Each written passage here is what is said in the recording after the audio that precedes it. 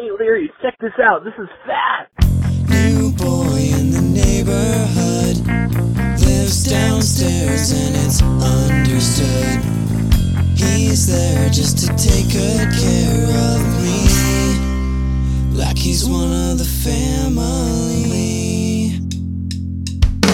Hello, everyone, and welcome to Sadie Hawkins Pod. Hello. We're joined today very closely by engineer April. She's Yes. in my lap. April is in Jessica's lap, hanging out. She has lots to say about Charles in Charge. Oh, yes. Even though she just yawned, so maybe she doesn't. How do you feel, April? How's it going? Do you have any top of the show business? She says, I want to know what's on this table. So welcome back. How's it going? A little thrown off because we didn't do our opening bit. Yeah. Because we got the little thing this week.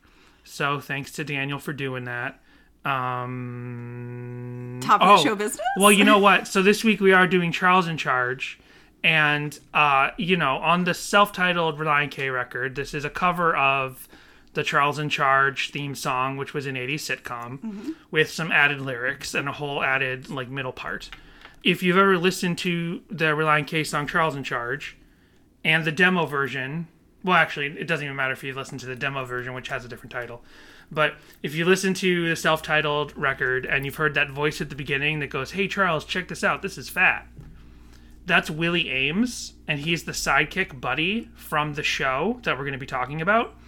Willie Ames has been on Cameo, and I was really excited months ago when I discovered he was on Cameo. Well, then I found out that his Cameo account is inactive.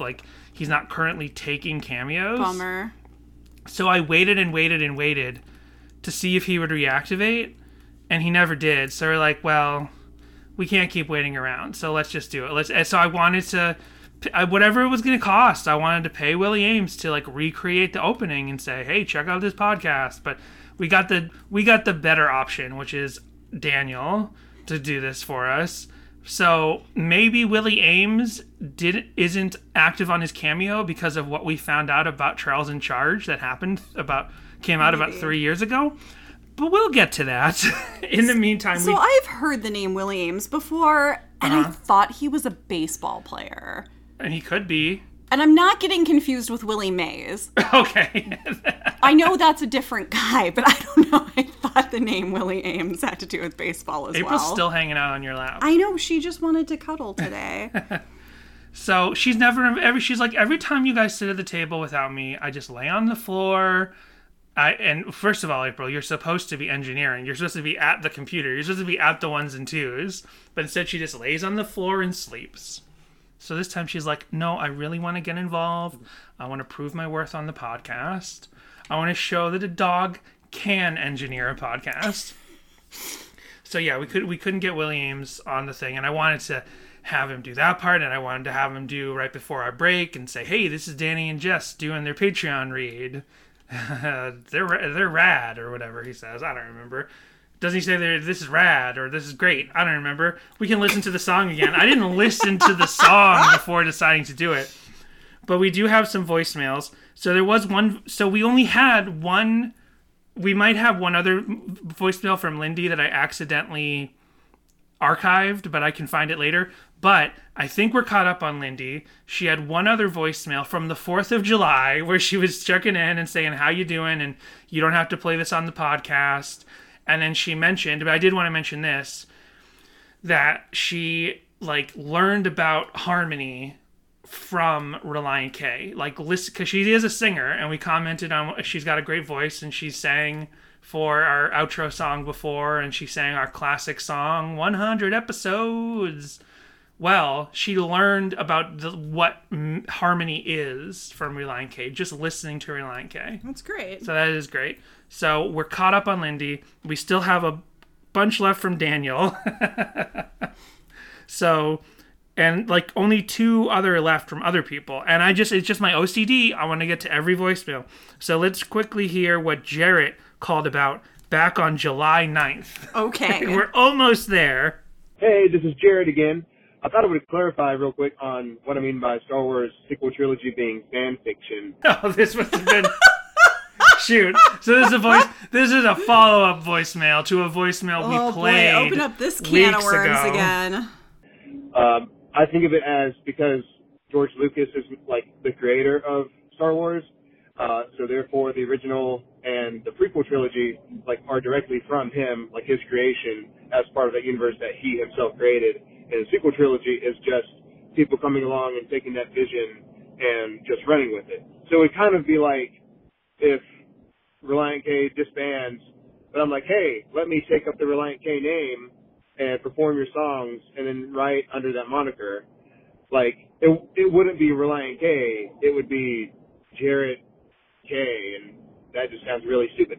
But yeah, so that's kind of just what I mean by fan fiction. Like, it's fans of the Star Wars universe, or like outside people and their thoughts coming and running with what George Lucas created. And so I don't, personally I don't count the sequel trilogy as Lucas canon.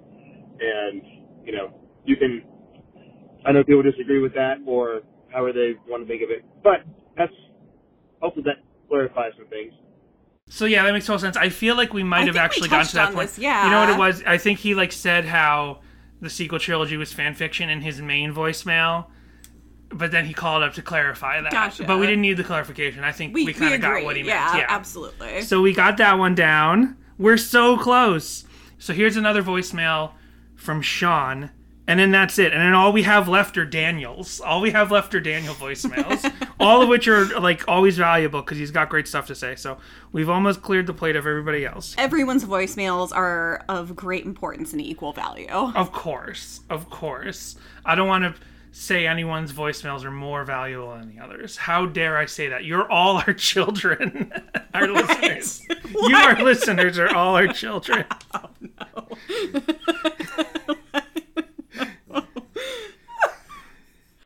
Hey, Dan and Jess. Sean from Pennsylvania again. Call number 2 for this week. This one is in response to your... What even was the song you did from Two Lefts? I Am Understood. That's it. That's right. I just wanted to use this opportunity to talk about something, Two Lefts related because I'm kind of hanging on to this one for a while. So there's another podcast. You might know about it.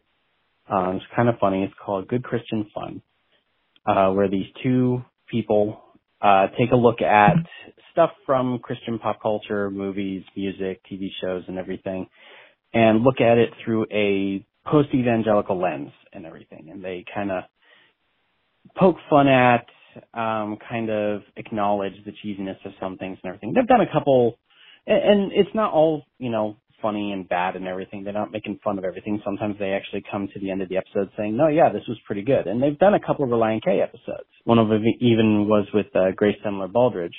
But I don't know if I want to recommend that you listen to them because sometimes they're not too kind to our collective favorite band. But anyway, that's not the main point. The main point is towards the beginning of this podcast, they had a segment called The Hunt for the Worst Christian Song Ever.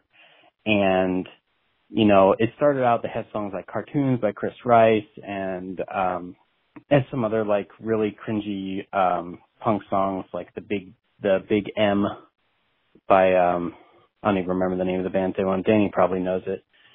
So they're on the hunt for the worst Chris Rock song ever? Because all I can remember is like No Sex in the Champagne Room. That's like the only big song he had.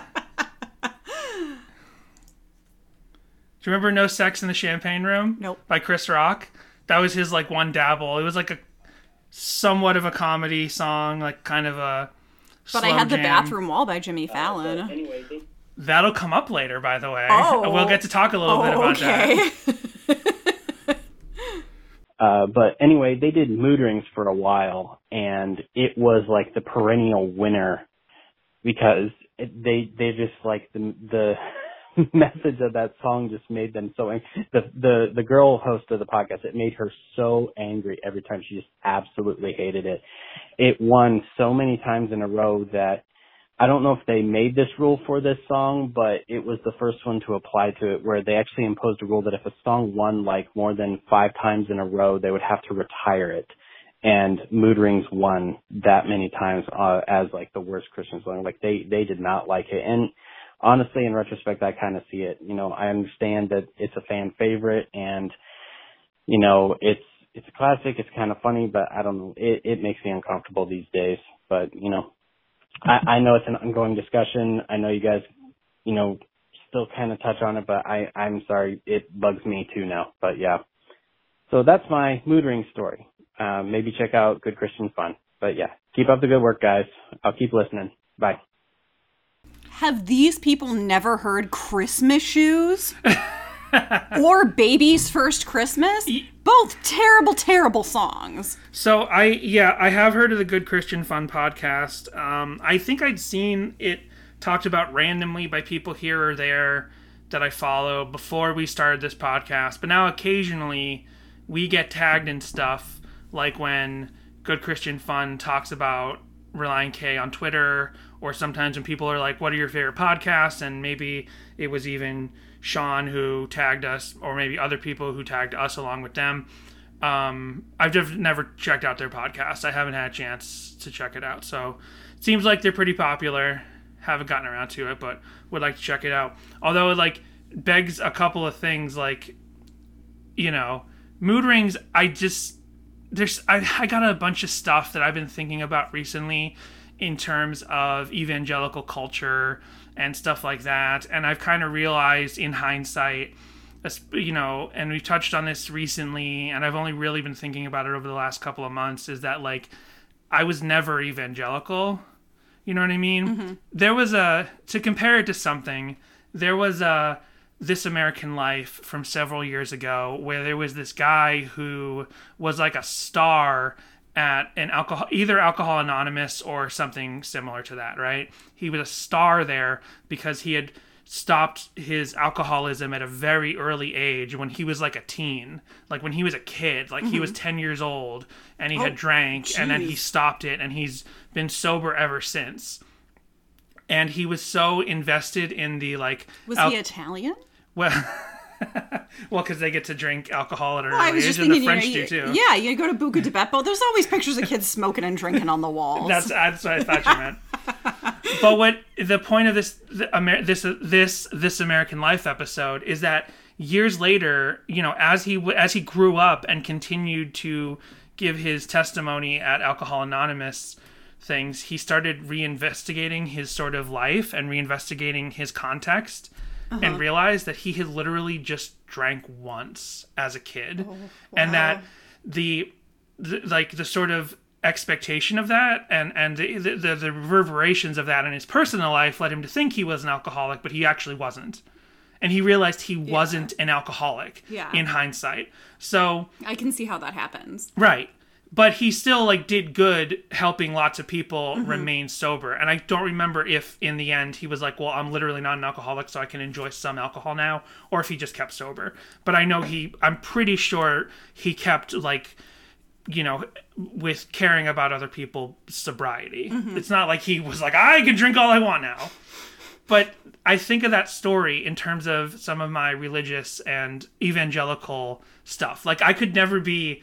like this so-called ex-angelical thing, because I realized, like, yeah, I was into Christian pop culture, but I was so clearly not entrenched in what's, like, sort of now called evangelical culture. Yeah. I did not live in that. Right. And a lot of my experience with it was self-inflicted.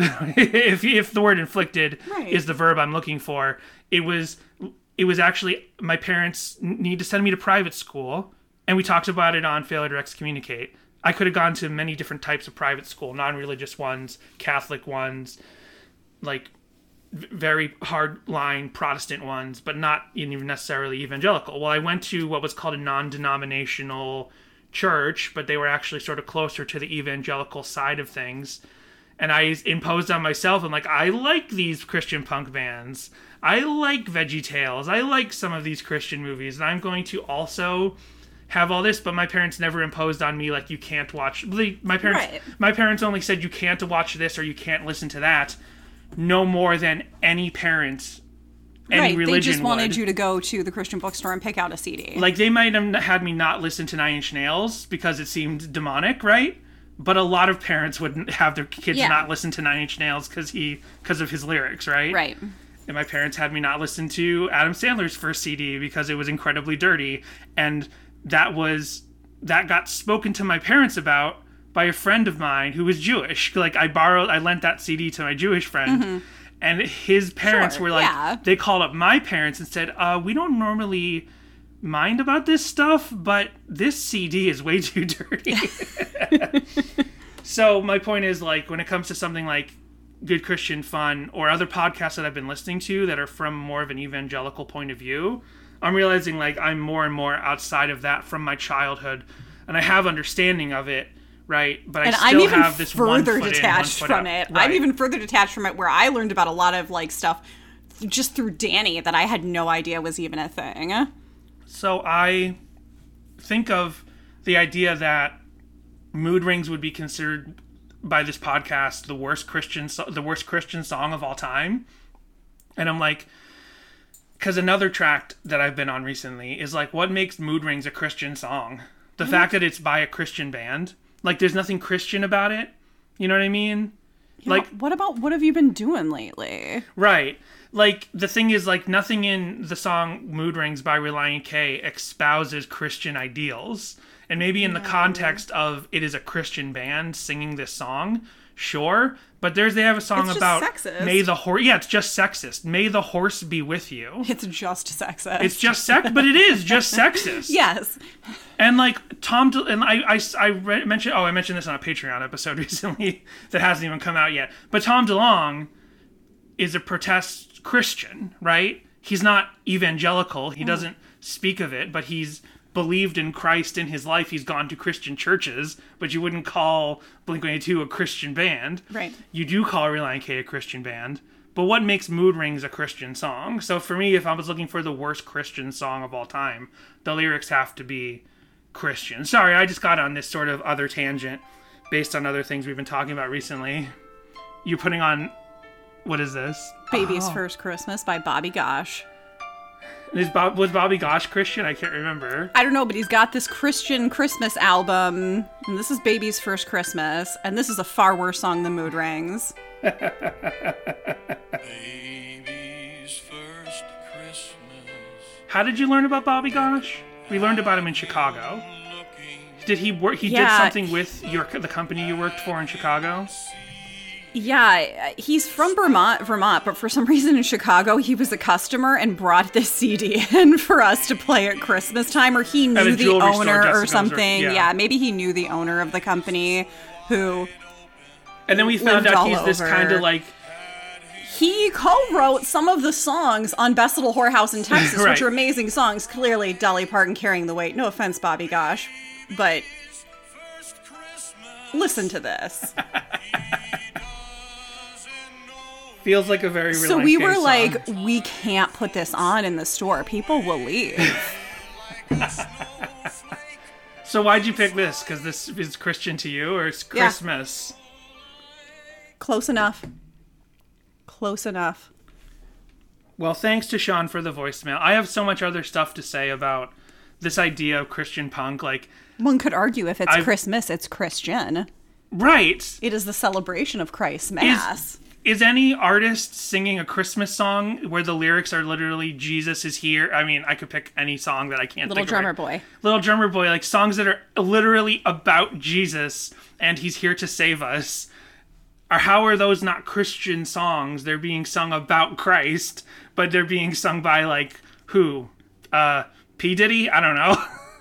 Well, actually, P. Diddy's got a very Christian song. He performed on The Tonight Show one time. I don't remember what it's called, but when Kanye West got really Christian recently, I was like, P. Diddy did this already, because P. Diddy had some big gospel single. He performed it on The Tonight Show, and the next day, when I was in my Christian school, this one kid was like, yeah, my mom just said I'm allowed to listen to Puff Daddy, P. Diddy whenever I want because she saw this Tonight Show performance. So when this whole thing with Kanye West happened, I'm like, I'm literally not surprised because one kind of very heavily Christian song by P. Diddy swayed like a hardline Christian mom. So obviously people are going to be swayed to love Kanye West because... Josh Groban and Barbra Streisand are Jewish, but they did Christian albums, Christmas albums. What? I'm just kidding. Christmas albums. So... we can have a Daniel marathon of voicemail sometime because we have 1, 2, 3, 4, 5, 6, 7 voicemails from Daniel. Wow. And some of these might Danny, be like... we should have been keeping up on these, because, like, he does the musicality side with the technical stuff. Well, then let's play one more. Okay. Here is the most recent one. This is just from Failure to Excommunicate, which wasn't that long ago. Okay, just kidding. This is Daniel again, talking about Failure to Excommunicate again. Just in case this doesn't get played for a long time, so we'll know which one I'm talking about. But good idea. As far as like all the meaning of the words in this song, I find it interesting the people that are like searching for the meaning in it. To me, in like just after 7th grade when I heard this song, it was like very apparent what it was about and really hit home to me because I was like a very like nerdy kind of, like I had friends for sure, but like very uncool kid in 6th and 7th grade, and like I didn't care about that much before it, like in elementary school, because I hadn't hit puberty yet and like didn't really care what girls thought. But then as soon as like some people are like really cool and others aren't, and then there's girls you're trying to like catch their eye, it just becomes like very apparent. Oh, I'm not cool, and like the world doesn't like me or whatever.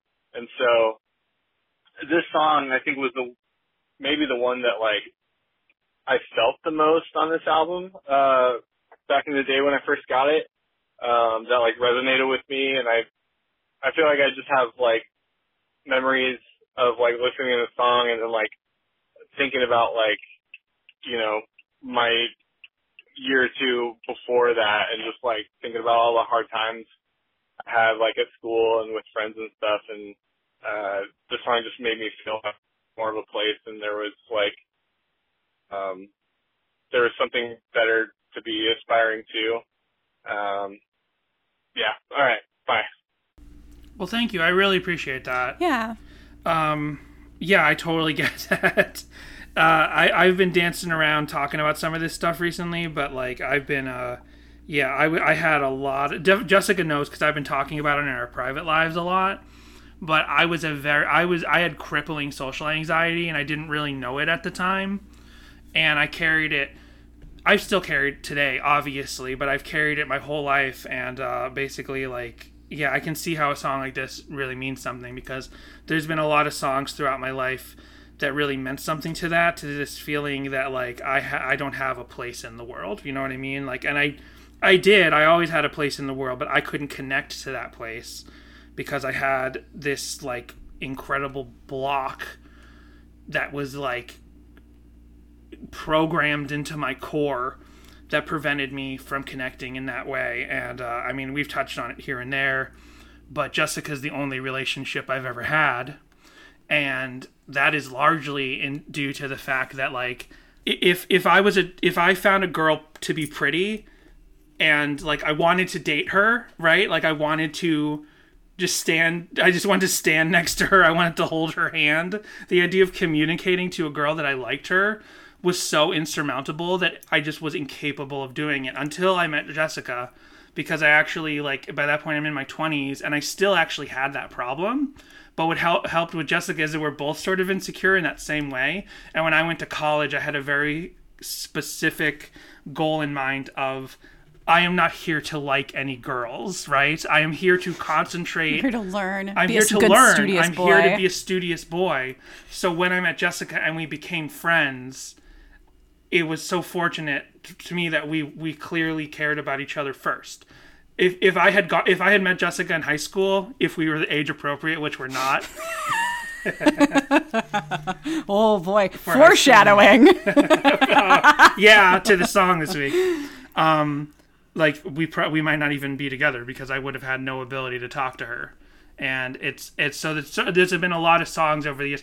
And unfortunately, like, nowadays, I don't know, some other song, we'll talk about this somehow, somewhere, but, like, it's become a big, painful thing to me that I have figured all this out about myself in hindsight. And so much of the punk music that I listened to gets labeled as, like, incel and problematic, right? But, like, I connected to those songs because those songs were about, like, you can't get a girl to notice you or like you.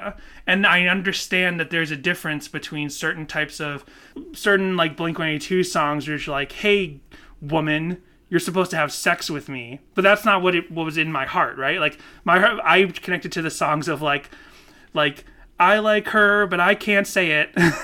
You know what I mean? Famous and they were never about song. blaming the girl. Because when all this stuff gets labeled as incel, I'm like, but I never blamed any girl for not talking to me because I knew I was the one who was supposed to do it and I couldn't do it.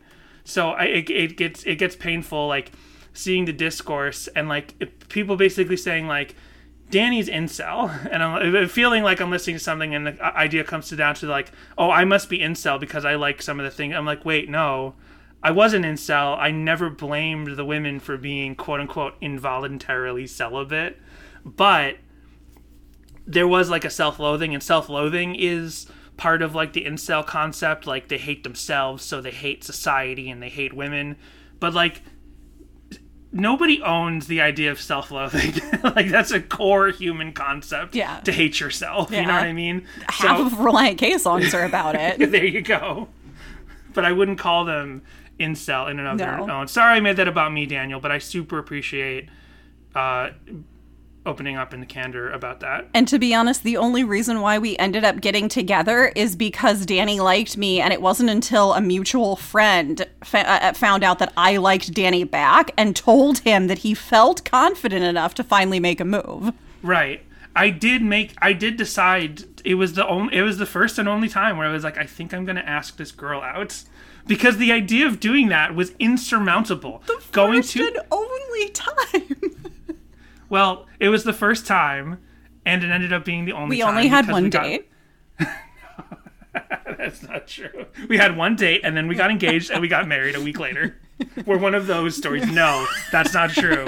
We're one of those Christian couples. No offense if there are any of those Christian couples listening. But that is all the kids in my high school. They all, like, deeply were, like, celibate and all this stuff, and then they all had sex, and the first time they had sex, they got their girlfriend pregnant because they didn't know what safe sex was. Well, we've been married for 11 years and no kids yet, so that's not our story. No, and we want kids, but it hasn't happened yet. Well, this has become a heavy episode, so... One thing that I took away from that voicemail was how Daniel was talking about how he was a nerd, and I'm like, I feel like we all were. Everybody who listened to this podcast, everybody who's into Relient K is some form of, like, nerdy, just to really be able to, like, love the goofiness and the intricate wordplays of Matt Thiessen's lyrics. Mm-hmm. And I was thinking, should this be a new Patreon tier where we play Dungeons and Dragons together? We all play D&D over Zoom. Oh, well, I don't feel like we do enough for the $10 tier, so maybe that should be the $10 tier. Absolutely. That's a great idea. We should do that. That'd be Let's so do much it. fun. We're playing Dungeons and Dragons. We got our Dead Milkmen RPG. We can do that. That ties in better to the podcast. So... Charles in charge. Yep. So Charles in charge. It's funny because this episode has already got a little heavy, and it might get heavier. No. Are we going there already? Well, not yet. But here's what I find to be the funny thing. The last 2 weeks, we picked theologically and philosophically dense songs. Failure to Excommunicate and The Last Lost the Least are, like, very strong, right-headed theological songs that opened up a lot of sort of, like, dense debate, more from us than we normally do, that, like, often, you know what I mean? So I came along and I said, Danny, you know what? That's it. We're doing Charles in Charge next week. Yeah, we're doing a fun song. We get to talk about 80s television. What can go wrong? Everything went wrong. What could possibly be wrong when you Google Charles in Charge? What could possibly be out there? Oh, I just clunked my glass. What are we drinking tonight? We're drinking, another person who says they believe in Christ, but does not identify as a Christian, but also is problematic in his own ways. Dave Mustaine of Megadeth. Uh-oh. He says, his problems are, like, he just kind of, like, rambles on stage now and he's not... Is he talking about the lizard people? he might do kind of stuff like that. I had a sculpture professor who did that once, and everybody ended up dropping the class because it was in that specific amount of time. It was a 3-hour sculpture class, and it was like the first thing he did was he was like, glue some stuff to a board. That was like his first assignment for sculpture. And then the rest of the time, he'd talk about how we're all going to become lizard people in the near future, and we're all looking at each other like, what is going on? A couple years ago, so we're drinking Megadeth's beer. And I'll explain why in a second. But Dave Mustaine, he's not as bad and problematic as a Scott Baio. Like, a Scott Baio will go on a Fox News and talk about how incredibly right-wing he is and stuff. But Dave Mustaine, I think a couple years ago, he seems to be having, like, he exists in another plane of mental... of mental conception. Nothing wrong with that. And so he might have ideas that seem problematic because he just says what he believes. But he's like not a political guy, so whatever. Megadeth beer. We went to the Rainbow Room. We wanted to go to the Rainbow Room and actually... Rainbow Bar and Grill. The Rainbow Bar and Grill. The Rainbow Room is the one at 30 Rock in New York City. Where we went for my 21st birthday. We did. No, the Rainbow Bar and Grill next to the Roxy. And we were like, well, we got to have some of the rock and roll beer because they had all the beers that are like labeled as, owned by or labeled with like rock and roll bands. And I was like, oh, let's do the Megadeth beer. Jessica likes, this is a Belgian style ale, and Jessica likes light and blonde and golden beers. And I was like, well, try that one. And it was actually amazing. It's a really good beer. So we stopped at Bevmo and we bought some. It's like Green Day's coffee. Green Day makes amazing coffee. We harp on this way too much on the podcast. I know. I want Oakland Coffee to be a sponsor. Our sponsors, yeah. I don't need Megadeth beer to be a sponsor. But anyway, yeah. What comes up when you type in Charles in Charge? We'll talk about it in a minute. Oh my gosh, this is like thousands burn in fire and it's spreading to you. We'll talk about that more at 11. Like, let's talk about so since this is a cover, we're going to do our cover format of episodes where we talk about the original first, and then we'll talk about the Relient K song. So let's talk about Charles in Charge, let's talk about the theme song, and then we'll talk about Relient K's version. Okay, so I had never seen Charles in Charge. I'm too young. I didn't even see it in syndication. So yesterday, when Danny put on YouTube just the theme song, and then we did end up watching 2 episodes, that was the first I had ever actually heard the theme song, and it was not what I was expecting. It's like a female singer, it's really slow, and I think I was expecting it to be more like Perfect Strangers, or maybe even like the slower jazzy kind of Who's the Boss kind of a theme. It was a surprise. Well, there are 2 versions of the theme song which aired on the show. Both are boring. They are, and they tie into what was kind of a shocking revelation about the history of the show, aside from the more shocking revelation we'll get into in a minute. But season 1 had this slower version of the theme song, and this is what it sounded like. This is what it sounds like. This is what it sounded like. New boy in the neighborhood lives downstairs and it's understood. He's there just to take good care of me, like he's one of the family. Charles in charge of our days and our nights. Awful. We are not getting ready to have fun. No, this is so... And the thing was, when we started playing this, and for some reason... This is a sitcom theme. For some reason, okay, this show ran for about, I forget now, 6 or 8 years. I did not write that aspect down. I think 6 years. And this is the version of the theme song that was only on the first season. It is not the version that I'm aware of because, this show was on syndication a ton for very specific reasons. It was constantly on rotation on regular TV. So whether you had cable TV or not, and in pre-internet days, like you just turn on the TV, oh, Charles in Charge is on, oh, I'll watch it. You heard the theme song a million times because it was constantly being played on television. This is not the version of the theme song you would hear when the show is replaying on syndication. But for some reason, it's the prevalent version on YouTube. If you search for Charles in Charge theme song and you find various people editing together their favorite clips and they edit it together to the Charles in Charge theme song original, it's the first season version. And I don't know why. It actually took digging to find the season 2 and later version of the theme song. So here's the season 2. Still a little downbeat compared to the Relient K cover, but it's a little bit more upbeat. Here's the season 2 and later theme song. That was a gross understatement. The new boy in the neighborhood lives downstairs and it's understood. He's there just to take good care of me, like he's one of the family. Charles in charge of our days and our nights. Charles in charge of our wrongs and our rights. And I see Charles in charge of me. It still sounds like every episode is going to be a very special episode. Yeah, right? It's still like, I definitely have heard the Relient K version more in the last 20 years than I have heard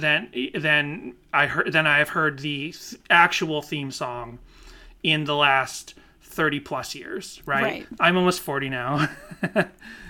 Jessica hates it when I mention that. I'm almost 40 now, and I was probably hearing the Charles in Charge theme song from when I was like 6 up through, like, I don't know when it would have kind of stopped being on television.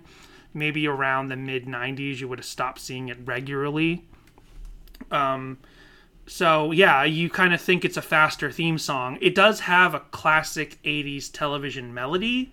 Like, just take the basic melody, like listen to the Relient K song, Charles in Charge. Oh yeah, no. It's a classic melody. Like, it's as classic as the Full House theme. But only ever hearing the, like, very rock version of, like, Relient K version, and then hearing that, I'm like, wait, this is what they were doing? Like, I thought it was going to be a little bit more rock. And there's a way to have tried to, like, pep it up, because, like, take the Perfect Strangers theme song, which is, like, pep central, right? Like, not only is this an amazing song, I'm playing just in general. Like, this is, like, your wings are soaring. Like, this is the original... I Believe I Can Fly. I am absolutely standing tall on the wings of my dreams right now. Right.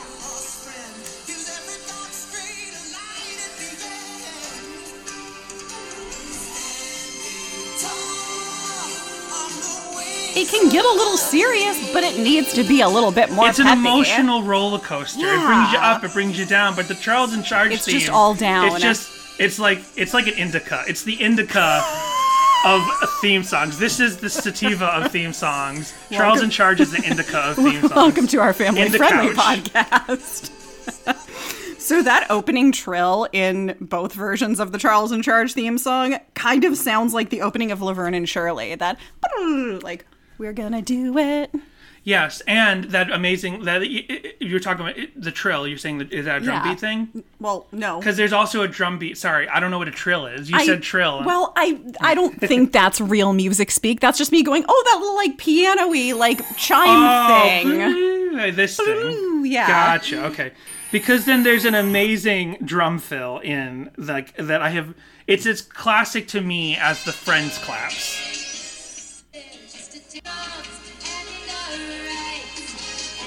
There it is.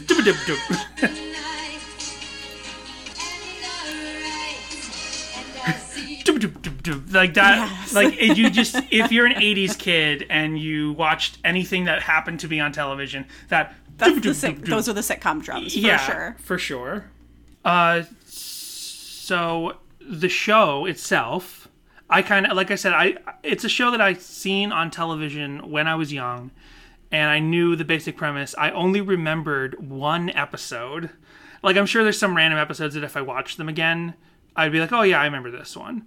But right now, asking me, other than the 2 we watched as research, if you're like, mention any episode of Charles in Charge, I'd be like, the only one I can remember is when Buddy invents a peanut butter pizza, and everyone assumes it's going to be gross, but then it ends up actually like winning. Like, everyone actually likes it. Like, I think some pizza company is coming to check out the pizza parlor, and he gives them the peanut butter pizza, and they actually like it. Because obviously I love peanut butter, so that's the only reason I remember that episode. But the show itself is about a male nanny. Charles is in charge because Charles is a male nanny. And I don't think I understood that he was a college student when I was a kid, because when I was a kid, I didn't really fully understand college. Right. I was like, oh, don't you live on a dorm? Like, no, he was a college student, and he meets this family, and he watches their kids for them, and he helps with their kids. Jessica and I watched 2 episodes, and the next most shocking thing, the non-problematic shocking thing we discovered is what happened after season 1 of this show. And that is that Charles in Charge, originally, he was the nanny of this one family. And then after season 1, the show was canceled on NBC or CBS. I don't remember. It was canceled. And then it was revived sort of at the last minute before they like totally broke down the sets to be first run syndication. And that's why it was constantly on syndication, is because it was first run syndication. So instead of being on a network, it was on any network that would book it, right? It could be on any network and they could kind of book different times.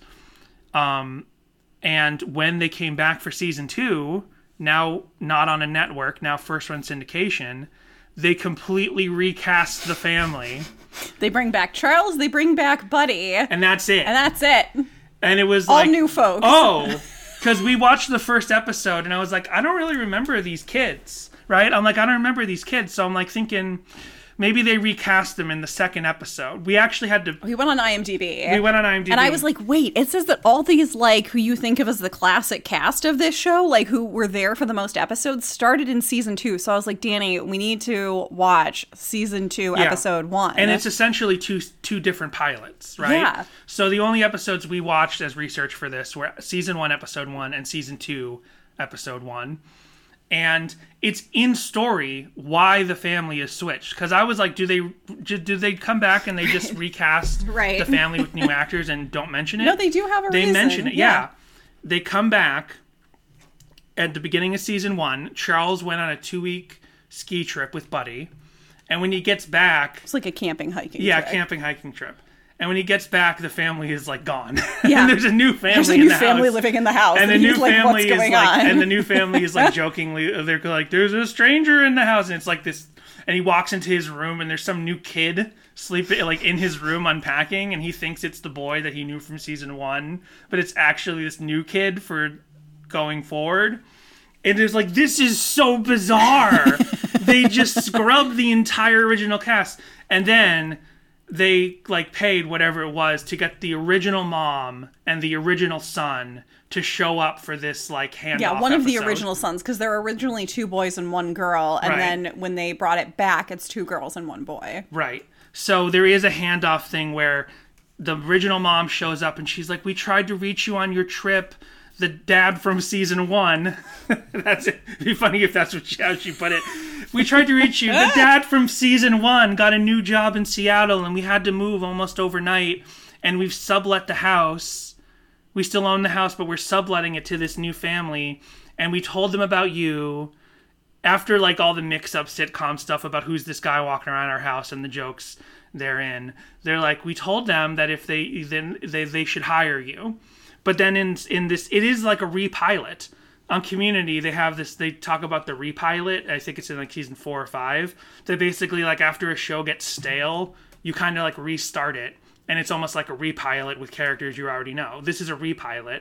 And they, like, Charles actually at this moment is like, "Well, I've already had wacky adventures for season 1 getting involved in the lives of these kids. So maybe this is my time to go get a college apartment with Buddy and just like get babes," right? Because that's also Charles and Buddy's main motivation in the show is they just want babes, but it's supposed to be endearing because they're supposed to be like nice boys, but it comes off in this day and age very bad, like they are just like getting chicks, you know what I mean? Yeah. So then in the end, he stays with the new family, and he stays with them for 5 years. Yeah.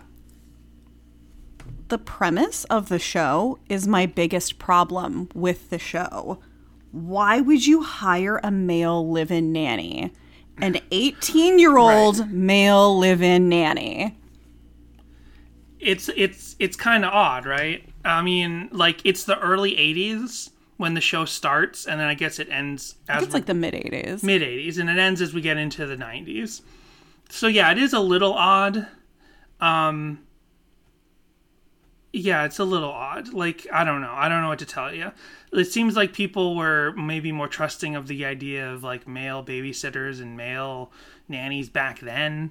But then, given what ended up coming out about 3 years ago, which we'll just mention now, is that the older actress of the two sisters from seasons 2 through the end of the series has come out with very serious accusations against Scott Baio for sexual abuse.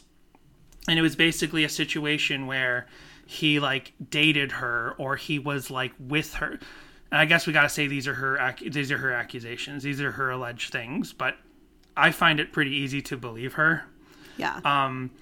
That basically she was like 14 through 18 when the show ended, right? 14 through 17. 14 through 17 by the time the show ended. The age of consent in California is 18. It's younger in some other states, but in California it was then, and it is now, always been 18. So like they both admit that they had, at different points they have both said like they had sex when she was 17, but that there was other like physical stuff happening for years before that. And she was a confused teenager, and Scott Baio, for anyone who doesn't kind of know or really have the reference to Scott Baio, maybe nowadays he just seems like this washed-up actor who appears on Fox News once in a while. He was a heartthrob at the time, like it or not. I think people found him very annoying even back then, but he was on Happy Days. He was on this show. He did movies that were popular in the 80s and the 70s. He was seen as like he was like a teen beat type actor that girls liked. Girls had crushes on. So for her, she's a teenager on Charles in Charge. This is his big post Happy Days show, and he starts like giving her physical affection. She's a teenager. These are her allegations. I find them easy to believe. And she is underage. And then she kind of like played it off. And you can go watch YouTube videos where she's on like morning shows talking about these allegations. And she had basically explained like I didn't make these accusations until recently because I was confused because I was a teenager and I thought one of the heartthrobs of television is interested in me. He's my boyfriend. But then she realized later on when she had kids and realized all the predatory, ways that men treat women, like, oh no, wait, I was groomed. I was groomed and abused. It was not okay. It was not okay. And she was always underage as long as she was on the show. And then his reactions in recent times have been like vitriolic, no, this didn't happen, right? But I'm just saying, we watched the videos and I find them incredibly easy to believe. And he hasn't, and he also has further allegations against him from the boy who played the son on the show as well. Because a couple months or at least a year later, after she finally came out about 3 years ago with these allegations, the younger boy then supports her. He's now a man. He's grown up. He comes out and says, one time I walked in on them with her in his lap, and they were actually like doing stuff that I didn't understand because I was too young. And I thought, oh, we're just all hanging out. So he jokingly jumped up in Scott Baio's lap as well because he did not understand what's going on here is a sexual situation. He's a kid. He thinks we're all hanging out. And Scott Baio immediately pushed him to the floor, started yelling homosexual epithets at him and slurs, and then for the rest of the series constantly treated him badly and just tried to ruin his life. And these are allegations. These are all things that are alleged that I find very easy to believe. Plus, the thing is, Scott Baio had a VH1 reality show in about 2009. And it was a show about how it was the fakest fake. Jessica and I watched it at the time. We did. Right? Scott Baio. It was like 2007, I think. Yeah. Scott Baio is 40 something and pregnant or something. Right. Scott Baio is like each season had a different name. It was like Scott Baio is 30 something and single. Scott Baio is 30 something else and about to get married and whatever. Right. The show was about how he was a womanizer and how he like treated women badly, but it was through the lens of like, hey, I've nailed down a lot of women, but it was all, consensual on the show. This is the attitude. Like, but I've been a womanizer and I've been a bad dude, but I had a trail of broken hearts. But now I'm ready to settle down. But can I settle down with the woman I'm going to marry? But it was the fakest show. Like, it was so obviously scripted. We watched it at the time. Great. It was not great. And the actress who accused him of the things that happened when she was a teenager, she was on that reality show as one of his, like, ex-relations, right? To discuss things and to have, like, kind of a serious talk on the show. But then people kind of push that in her face when they're like, well, why do you only come out with these heavy allegations now? Why didn't you do them back in 2009? And she's like, well, because that was what the point of the show was, and I still didn't understand that I had literally been abused. I thought I was just his ex-girlfriend at that point. It does not matter when people finally feel safe enough to come out and speak their truth. Right. It does not matter. It doesn't matter maybe what they've said in the past, what they've been pushed to say in the past, what they felt, sort of, bullied into, or felt maybe that a job or something was hanging over their head if they didn't. Right. Yeah, I think we can understand this I think as humans, we should be able to understand this on a basic level of, like, entertainment news, how, like, an actor might not come out and say, like, hey, this director was a dick, right? Not even, like, saying they abused me or whatever, but, hey, I got a story about this director that I worked with was an asshole on this movie, right? But now it's been many years, and I don't work with that studio anymore, or that director isn't, as powerful as he was, so I can tell this story and laugh at it, right? We all understand, but that actor would never tell that story closer to when that movie came out. And we can all understand, like, now I can reveal this. So how is something as traumatizing and confusing and awful as sexual abuse, especially when you are under the age of consent in California? Like, even like I said, like, she thought whether or not she felt it was consensual or whatever at the time doesn't matter. It's like when she starts to understand it, it takes time to frame these things and understand them.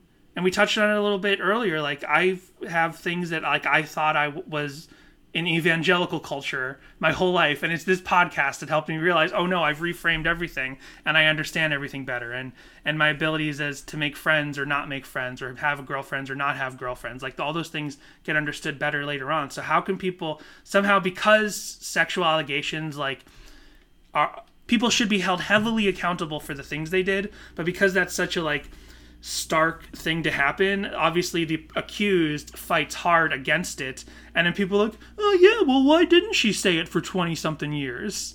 It's like, no, you don't take it's obnoxious and awful how people take sides in things like this. But the thing is, and it's all alleged, but I find it very easy to believe, so I just keep saying, Scott Baio has always seemed like a fucking dick, right? He's always seemed like a dick. Charles in charge of our days and our nights. So that's what we discovered. It made everything that after we found that out, it especially made the, like, soft reboot of season 2.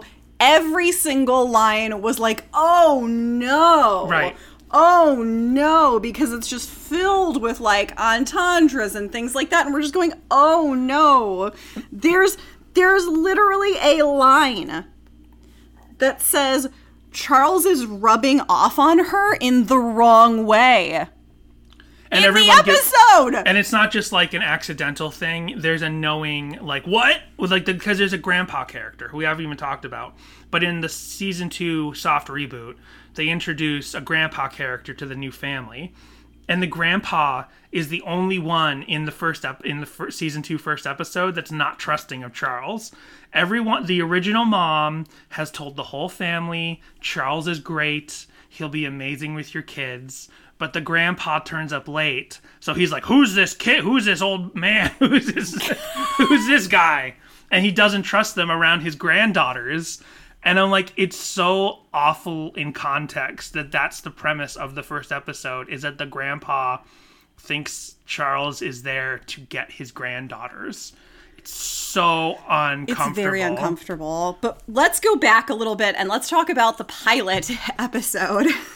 So they throw all of the exposition into dialogue. Like, you are thrown right into the middle of this show, like you've been watching it for years now. Right. And it's through Buddy, the best friend, who tells you the premise of the show 3.5 minutes into the episode through dialogue he is having with Charles. Yeah. Charles is already their nanny of the original season 1 family. And the episode opens with them just walking in the house and talking about whatever that day. And then, there's just like a whole exposition dump. It's like, oh, that's where Gwendolyn we are? Pierce or something like that. They're talking about he has the a girl. date with the will they won't they girlfriend, apparently only of season 1. Gwendolyn Pierce apparently was throughout all of season 1, but didn't continue through to season 2 and after. The beautiful popular girl on campus. Right. And now this, I have to say, this house is the most set house I have ever seen. You know how you watch like Full House or Family Ties and you really feel like you're in someone's home? The Charles in Charge set feels like cardboard. Nothing about it feels like alive or warm. Right. Like, the set shakes it when also they looks walk very across tight. the room. Yeah, it's a very small living room. What's with the staircase in, like, the middle of the room? It's so awkward. It feels like a loft apartment, but it's supposed to be a house. It's very awkward. Oh, my gosh. And then the dad, they've got, like, a 15, 16-year-old daughter and then down. And the dad comes in and says he's 35. And Danny and I lost our minds. And they say it 3 times throughout the episode. To remind you that the dad's 35. Yeah. Right. We're like, no. Yeah. And he looks, of course, like 50. Right. And the episode, it basically comes down to, like, he's got this date with the popular girl on campus, and suddenly he's got to watch the kids that night. And also, a boy is coming over to study with the oldest girl in the house. So it's like so Gwendolyn Pierce agrees to come date Charles at the house, and Buddy's also like, oh, and you can lie to her and say this is your house and you're rich, right? Yeah. So right off the bat, it's this predatory thing about lying to girls for sex, like immediately from the original episode. This episode is filled with racism and sexism. Oh. Yeah. I totally forgot. Maybe we don't want to describe the scene, but there is a scene that involves a Chinese delivery man. It's not okay. A Chinese food delivery guy, and it is, wow. Yikes. We were like, Yikes. whoa. Yeah. But I'll tell you, the audience loved that joke. They just went crazy for that joke. Oof. And then it has like the thing of like a reverse joke at the end that makes it like unracist, but it's racist from the beginning. No, it was just racist from the start. No, I know, but it's this thing where like, oh, but if we end the punchline with this where the Chinese delivery man has the upper hand of the joke, well then is it really racist? The answer is yes, but at the time they probably felt better about themselves in the writer's room. So the episode overall is like, it's this like moral thing where it's like he wants to date Gwendolyn Pierce, but he's also nervous that the older girl in the house is with the boy studying, and he's like nervous that they're up to something. It's like so like corny for the show, but then at least it kind of ends like, if you think for like this like mid-80s family comedy, but it's like so over the top. But then it kind of ends with like, I guess, a good moral in the end, where it turns out the popular boy at school who's dating who's studying with the teen girl, and the popular girl on campus who's there for Charles, they were both taken the wrong way. It's like, they're not like that. Yeah, you're trying to say they're not just objects. No, right. The message of this episode is how hard it is to be hot. Right. F*** this show. Yes, that's right. Yeah, there's like a whole thing like, they're like, oh, people don't necessarily, it's so hard to be popular, and they don't necessarily look at me for my brain. It's so hard to be me. Okay, sure it is. It would have been hilarious if the high school boy who is popular and the cool girl from campus who are popular went off together in the end of the episode. No. I'm shocked they didn't. Right. Yikes. All the yikes. So that's Charles in Charge. Right. And so one other thing I thought about is that, and we'll get into this with the original Relient K lyrics, but this idea of like a show is canceled on, now nowadays it happens where a show gets canceled on network television, maybe gets picked up by Netflix, or a show gets canceled by Netflix and gets picked up by another network. That's kind of a easy to understand thing nowadays. Well, this would happen back in the 80s because first run syndication was this concept that's basically like the networkless network.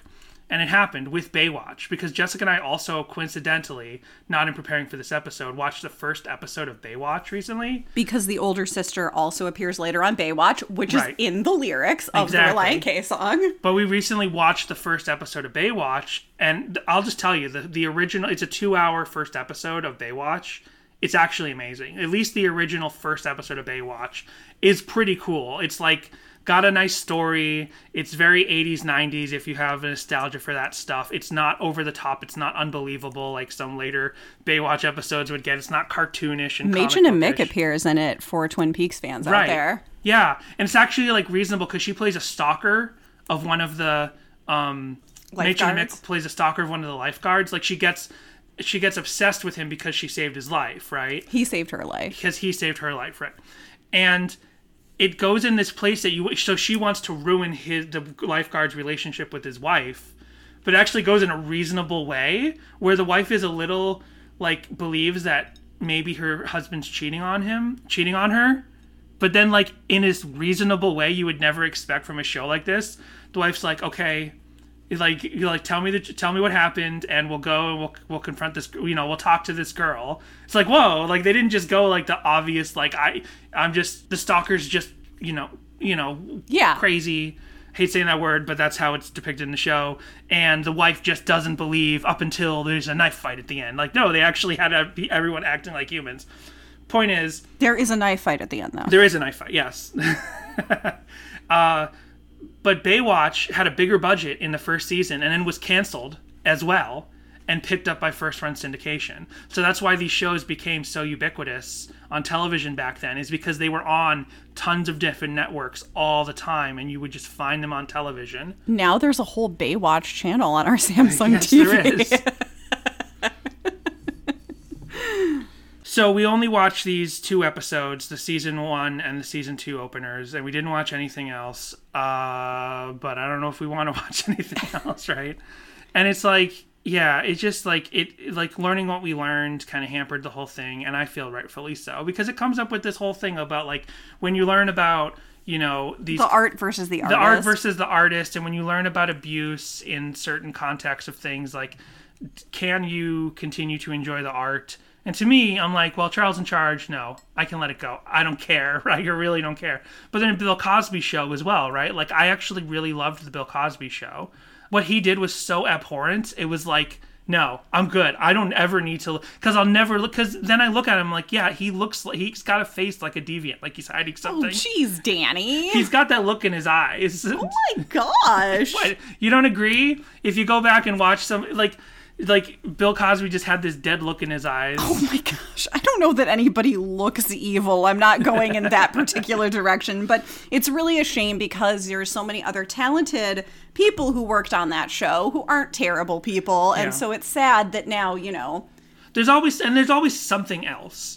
And I guess it's worse if it's like someone that you really like put your identity into. Like maybe there is your favorite show or your favorite band or your favorite music artist, and something comes out about them. Maybe you've like had something played at your wedding or like whatever, you know what I mean? You have a collection, you have like millions of dollars of collection. Oh, like Ren and Stimpy. That was a whole nother thing.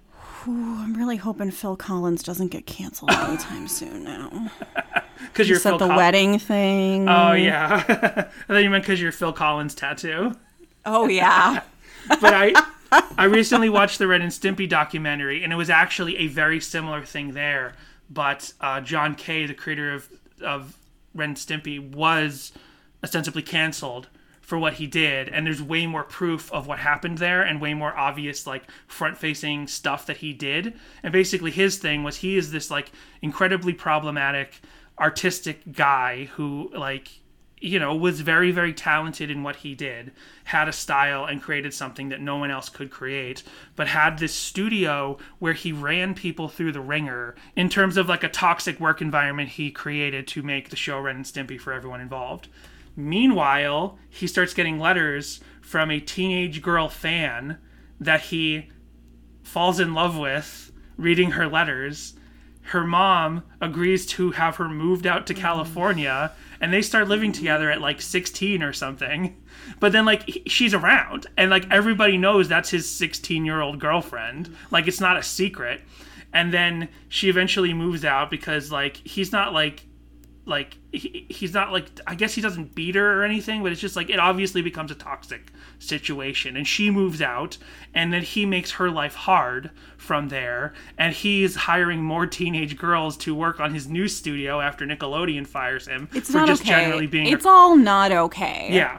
And now he's been like, canceled, and people in the end are like, well, do we enjoy Ren and Stimpy? Because Ren and Stimpy means a lot to people. It really does, even though Jessica does not like Ren and Stimpy. She's never liked Ren and Stimpy.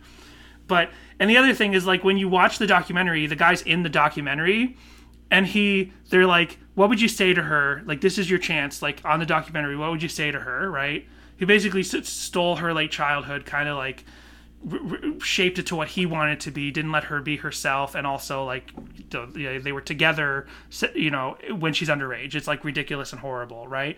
They're like, what would you say to her for this? And he's like, well, I would say that we should talk. And like, no, you shouldn't talk. She missed her prom because she was dating this like 30-year-old man. Right. It's not okay. Yeah. It's all not okay. Yeah. So it's awful, and men are disgusting, and it's like, he's like, oh, I would talk to her. I want to talk to her. It's like, no, say right now you're sorry. And he literally doesn't say he's sorry. And it's one of the moments of a director of a documentary inserting themselves that I'm totally fine with, where you hear the director off mic go, would you say you're sorry? Because they gave him as much chance as possible to say, I'm sorry. And he's like, didn't I say that? No, he literally didn't say that. And that's just like it's like, I'm good if, like, bad stuff happens behind the scenes on something that I enjoyed. I don't need to watch it again. I just never need that thing again. Charles in charge of our days and our nights. So I'm glad we're finally having a nice, fun, loose episode. It's awful. So I didn't know the can of worms I was opening when I picked this song. Well, let's go take our break. Let's reset. And when we come back, we'll just talk about Relient K, who have nothing to do with anything we just talked about. They just covered a fun television theme song and added some new lyrics. Hey, this will be Danny and Jess on an advertisement. They're the bomb! We want to thank you very much for listening to Sadie Hawkins Pod.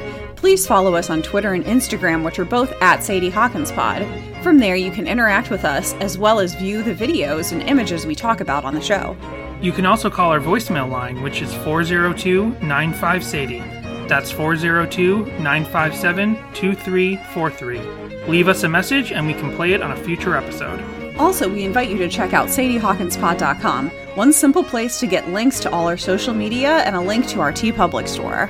There you can pick up merchandise, or merch as it's known in the industry. We have our Black Flag parody shirt, our Little Sheet Boy ice cream shirt, and our all-new Boys from Canton ampersand shirts that list the first names of every album lineup of Relient K. And if you can't get enough of us, well, good news. At patreon.com/SadieHawkinsPod, we are releasing at least 2 bonus episodes a month. You'll also have access to our whole backlog, including our discussion of Owl City's Ocean Eyes, reading through the Complex Infrastructure book, and the songs from K is for Karaoke. Finally, we want to thank our current patrons, who include Daniel, Josh, JR, Jarrett, Eric, Joel, Connor, Michael, Helen, Samantha, Roxanne, Jimmy Eat Pod, This Might Be a Podcast, Tucker, David, and Brady. We hope to see you there, and even if we don't, we hope that you will keep us in positive regard. Aww. Hey, Jeff, have you ever heard of Relient K? No, Tracy, I haven't, but you know what that reminds me of? If I had $1 million. What? Oh, no, don't do it. I would buy you a cake car. A nice Reliant automobile. Yes. How did I know you were going to go there? Well, it could have something to do with the fact that it is the most famous song by the band we discuss every week. Oh, you mean Bare Naked Ladies? Dude, Relient K is a Christian rock band. You can't say that. Sure I can. I don't think you can. Okay, fine. BNL. We have a great time discussing all the BNL songs alphabetically over at Bare Naked ABCs. Dude! We're not naked when we do it, and it's a podcast. Anyway, I've heard these guys and their music. These guys can take a joke. Ooh, I have one for you. Don't. Have you heard the one about the boy who moved into the hen house to sleep? We've already done this song. He woke up with yolk in his face when he found that all the hens had crossed the street. Oh, for bad jokes like that and more, come listen to us on all platforms you download podcasts. Just look for Bare Naked ABCs. Dude! It's a brand name. So, Relient K, the band that we talk about every week, they did a cover of this song, and it is on the self-titled album, and it's also on the All Work and No Play demo. And for some reason on there, it's called My Good Friend Charles, which maybe is a reference to something. Maybe that's something a character says, but I don't understand that reference specifically. Maybe they were trying to get around the fact that they were doing the theme song. Okay, so let me just say, talking about the demo, normally when we cover a song that was on the demo, as well as the self-titled or Anatomy, right? I'm like, yeah, this song is amazing on the demo. I wish they had done it more like this. Mm-hmm. This is what that sounds like.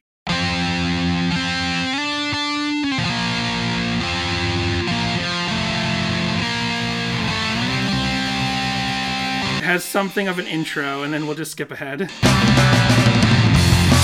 in charge of all days and our nights. Charles in charge of all wrongs and our rights.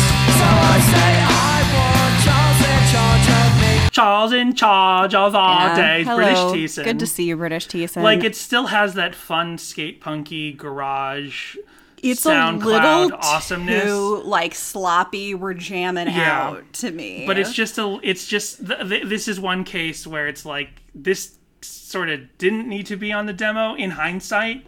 Like, it kind of makes sense in its way, because when you're a band that wants to project like a fun punk, we're here for a good time attitude, doing a little cover, doing a little like television theme song on your album makes sense. Like, it's just a fun little novelty moment that we're going to throw in here, right?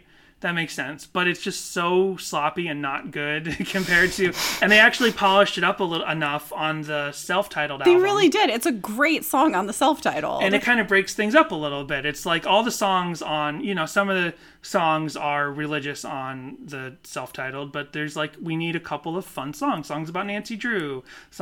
Cover Charles in Charge. Songs about Marilyn Manson, even though it also has a religious undertone, but it's not like a worship song, you know what I mean? Songs about Back to the Future. Like, so it just kind of, it really goes with that album. It really goes with the sense overall of the self-titled album. For sure. But it kind of doesn't, it's just kind of a sore thumb to me on the demo. And then, so there's this moment, somehow, somewhere, someone at Goatee Records or something got Willie Ames, who is the actor that played the best friend on the show, Buddy, to call up, because you could tell it's on a phone, and say like, "Hey Charles, check this out. This is fat," which is so it's so silly to say fat, PHAT. Right. It's such a dated thing. I wish he just said. It was rad. the year 2000. I know. It's like this ironic thing of like, it's hip. It's kind of like a rap vernacular that got kind of co-opted by everybody, but to such a point that it's like you can't possibly like check out lead singer Matt Thiessen on solo guitar. He's the bomb. And then that's the thing in the middle, right? Well, there's a version of that on the demo, and this is what it is. Charge of our wrongs and our rights. This will be Matt Thiessen performing on solo guitar. Oh, hi, other band member that's totally not the lead singer Matt Thiessen, because lead singer Matt Thiessen has a British accent. Yeah, who was that? Was that Hoops? What's the name of the drummer on this? Stephen Stills. No. Stephen Cushman. Whoa, that's right. I'm off. I'm so off. Todd. I had to look it up. I actually looked at our website for our shirts, where I have the ampersand shirts. Todd. So I was like, oh, is that Todd? No, it's just Matt Thiessen doing that thing himself. I almost would have thought, I would have guessed that Willie Ames coming in and saying, here's Matt Thiessen on solo guitar, he's the bomb, was an addition, added into the track for the self-titled.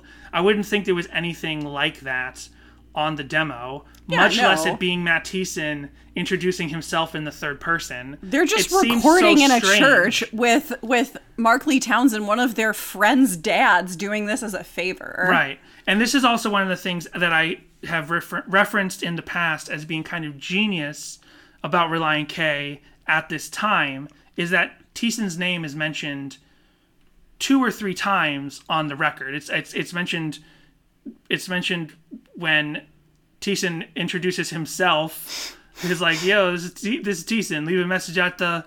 And then you have...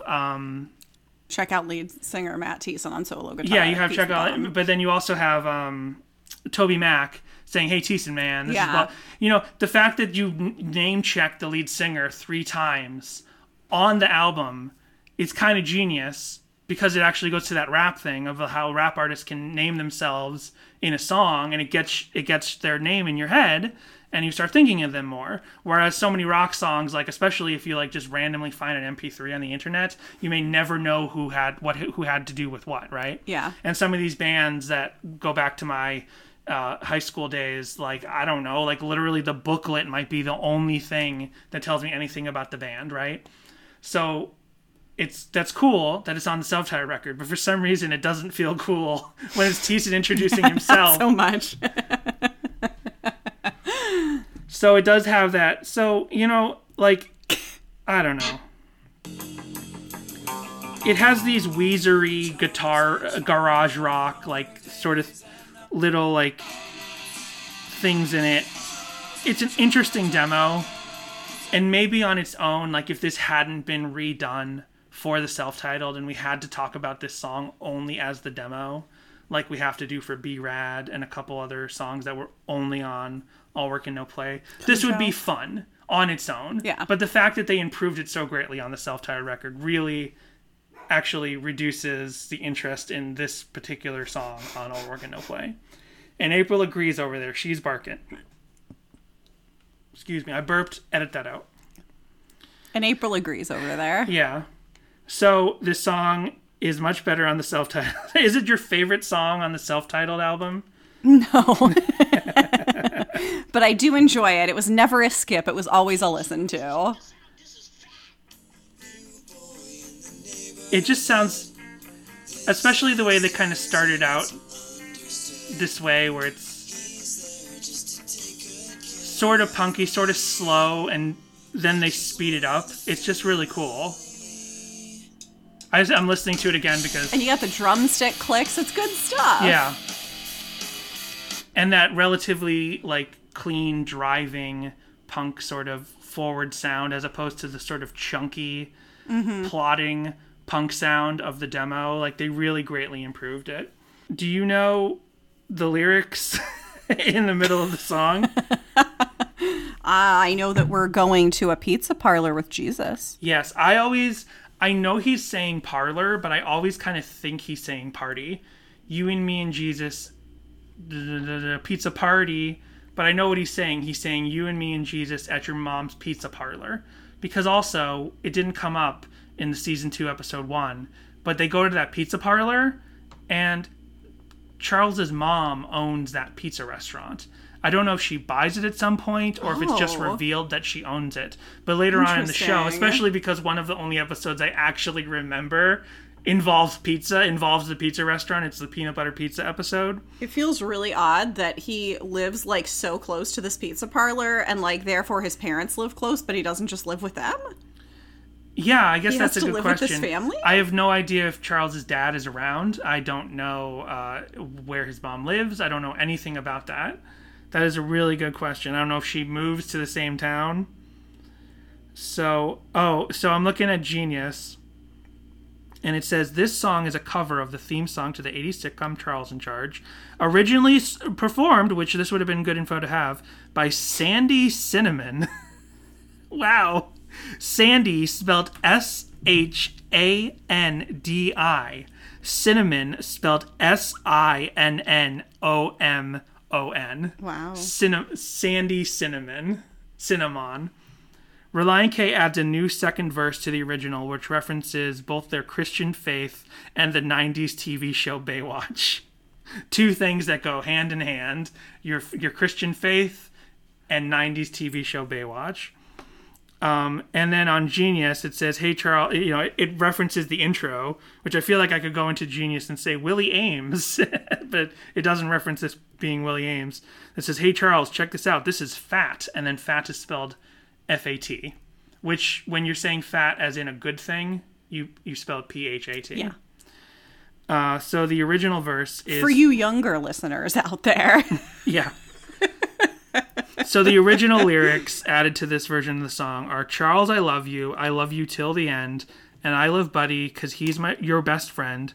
Let's go hang out, you, me, and Jesus at your mom's pizza parlor, and maybe you can hook me up with that girl who's from Baywatch and on your show. Grammatically, like, that's not a good sentence in and of itself, right? Yeah, I always thought it was, you can hook me up with the girls from Baywatch and on your show. Like, he wanted to be with all of them. Yeah, I believe they're referring to is it the girl who actually has the allegations, right? Yes, it's the oldest girl. She's the one who went on to be on Baywatch. Yes. Nicole Eggert. I know we didn't even name her before, but her name's Nicole Eggert, and she, after Charles in Charge, went on to be a cast member on Baywatch. So... And we looked it up. She's 10 years older than Thiessen. So when Thiessen's watching this, he's a kid, and she's older than him, and she's like the cute girl on the show, right? So obviously she's a very attractive lady. She goes on to be on Baywatch. So it's like this cute thing. It's like, hey, I like the cute girl on the show. Just like I had a crush on two of the girls from Step by Step. It's just kind of unfortunate that in hindsight, these allegations of the last few years kind of taint this legacy of this song as well, right?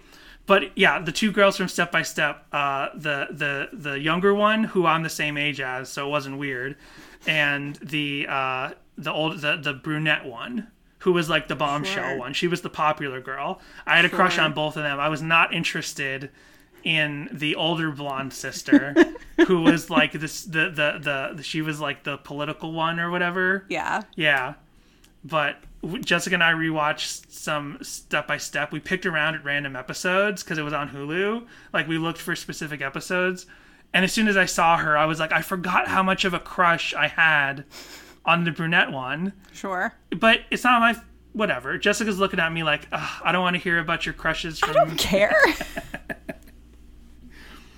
So, I mean, I do care because I love you, but it's all good. So, this also ties in with Thundercats, with I Am Lion-O. It's basically two songs. One is a cover. This one's technically a cover with a new verse. But in both cases, it's Matt Thiessen writing a song about one of his favorite TV shows. Because you get the sense here that Matt Thiessen, Charles in Charge must have been one of his favorite TV shows. Because he's saying, I love you, Charles, I love you till the end. And I love Buddy because he's your best friend. And it's sad and unfortunate to learn what we learned, because then it's like, well, you don't love him, And it's like, yeah, he's a character, but he's played by this guy that I see as a scumbag. I kind of saw Scott Baio as a scumbag even before what we learned this week, right? Like, he always seemed like not a fun guy to be around. He seems like a problem. He seems very aggressive when I've seen his like political stuff and like people mocking him on Twitter and everything for political reasons. Like, you can chill a little bit. Like, you can believe things that like the liberal Twitter doesn't believe, but you could chill. You could chill, Scott Baio. You could just stop and I hated. Sorry, we're going back to this again. But his reaction, I touched on it a little bit, but his reaction to the accusations, he was so aggressive in this video, this very eerily shot video, like at his desk in his home office, with really eerie lighting, making him look like a villain. And he's just so aggressive and angry about these accusations. And it's like, I don't know, man. It's like there's a it just makes you seem like more of a villain. Like it's just it's disturbing. So Relient K, we have song meetings. We do have song meetings. Let's hear them. Guitar Chick on May 22nd, 2002 said, I could be wrong, but my dad said this is about a TV show called Charles in Charge. Anybody know anything about it? What year was this from? I don't really, 2002. I don't really like this one because there is no way it is a Christian song. But Jesus is there. What are you talking about? Jesus is going to the pizza party or the pizza parlor. And this just ties back to all that stuff I was rambling about before with the Good Christian Podcast and that voicemail. It's like this person sees this song as not a Christian song because it doesn't teach enough of a Christian lesson. So then to me, how is Mood Rings a Christian song? I'm sure this Song Meetings contributor definitely does not consider Mood Rings to be a Christian song. Smurf J. Keller on May 27th, 2002 said, yeah, Charles was played by Scott Baio. He. Twister on June 12th, 2002 said, Charles in Charge was a kickin' show. Stop trying to make kickin' happen. Bitter Pixie on June 18th, 2002 said, Charles in Charge of my day, of my night. Sifl, SIFL, and Ollie, and Old Tem TV show, they were sock puppets. Yes, SIFL and Ollie and Relient K, how wonderful. I love them both. Tee-hee-hee-hee. Okay, well, Sifl and Ollie was an old MTV show that starred sock puppets, and it was sort of the brainchild of the guy who wrote the United States of Whatever song, which he's like a comedian, creative guy who had this song that was on rock radio for a short while, even though he was basically a comedian. And what does this have to do with that's Charles in Charge or Relient K? So here's what Sifl and Ollie look like. This was like pre-Adult Swim as well. Like I would watch this show and it was so otherworldly, but it was like something that you would see on Adult Swim nowadays, but it existed before that. Do you remember this song at all? Then someone else is telling us to go to Softer to Me lyric page for a great discussion again. She comes up to me and she's all like, hey, aren't you that dude? I'm like, yeah, whatever. So later, I'm at the pool hall and this girl comes up. Do you remember this at all? I'm like, yeah, whatever. I did not watch MTV at this version time. Might actually not be the radio edit, but I'm just wondering, did Sifl and Ollie do a Charles in Charge thing, and to that Song Meetings person, and it doesn't come up on YouTube? There is another one from Ed_is_emo on July 13th, 2002 that says, I think Sifl and Ollie was the greatest show. I think the Sifl and Ollie show was the greatest thing to ever come off MTV. Like the Precious Roy Squirrel Zappers. Classic humor. And their cover of Just What I Needed is good too. So they must have... So I typed in Sifl and Ollie Charles in Charge, and the first thing that comes up is the Song Meetings page that you are reading right now. Okay. So apparently, I'm guessing somewhere in the history of the Sifl and Ollie show, they must have done a Charles in Charge thing, but it's not on YouTube. So I don't think most of this show is easily accessible. It's just like random clips on YouTube now. Over at charles.fandom.com, we have the theme song of Charles in Charge was composed by David Kurtz, Michael Jacobs, and Al Burton, and performed by Sandy Cinnamon. The theme music was mellower in the first season and was remixed for the syndication run. And then if you scroll down, they talk about different covers. So, Charles in Charge, Relient K, Scrubs, Charles in Charge. Oh, it's a video. This did come up on Scrubs. So on the television show Scrubs, which I have not really watched, I've seen maybe 1 or 2 episodes, there are characters in that show that have a cappella group, and in one episode they sing the Charles in Charge theme song, so that came up a number of times on YouTube. Gotcha. And then the Blanks also did Charles in Charge. Which might be the name of the group, the a cappella group. I think they're called the Blanks. Oh, they've just given it to... things here. This is not a very well-maintained page. And then Family Guy. Peter Griffin as a security guard. And there was also a Charles in Charge thing that came up for Family Guy, which I wasn't going to play because it's from later seasons where they're like super offensive and Family Guy just sucks. But the bit is like Peter's on dialysis. It's like so offensive. Peter's on dialysis and he's like, "Oh, I want to stay here at the bar and watch Charles in Charge. Could you think I can miss one dialysis treatment?" And then they actually show the Charles in Charge theme song, and then the characters comment over it like it's Mystery Science Theater 3000, and then it cuts back after that, and Peter's super sick because he missed his dialysis. It's like super offensive, but also like this is all Family Guy is now. They just talk over clips of things. That show sucks. It sucks so bad. Okay, yeah, it says here that the blanks was the name of the group from Scrubs. Gotcha. Yeah, I was pretty sure that was the case because I found a number of Scrubs related videos. This song was also covered by Australian band Smudge on their debut album Manilow. I didn't find that one. And then they talk about Relient K. And then, okay, so here's where I knew it from Family Guy from, is that it is one of the songs Brian Griffin and Stewie Griffin sang in their TV medley on the Family Guy Live in Vegas album. Oh, okay. Which I listened to back in the day in college. Well, when we met in college, Family Guy wasn't what it like degenerated into yet. It was just another... Just like 3 seasons or 4, maybe? Yeah, there were like 3 seasons or 4. It had just come back on the air after its second cancellation. And Jessica was a Family Guy fan. And I was something of a Family Guy fan.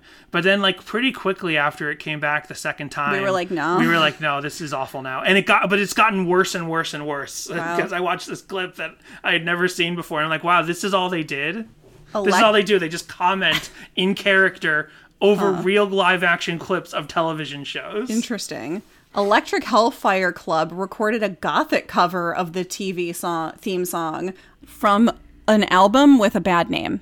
So, yeah, I found that on YouTube as well. And yeah, did it say what kind of band they are? Sorry, It's a goth. Goth. It's like a goth industrial thing, like a. When I saw it, I'm like, oh, this is like a Rob Zombie type thing. And a number of the videos that I found from that contained offensive footage, like of Charles Manson and stuff. So I was like, we might not talk about this version. Okay. But just mention that it exists. Sure. And that apparently the title of the album has an offensive word in it. So seek that out on your own time if you desire to. Then we have TikToks. We've got a cute dog going a walk.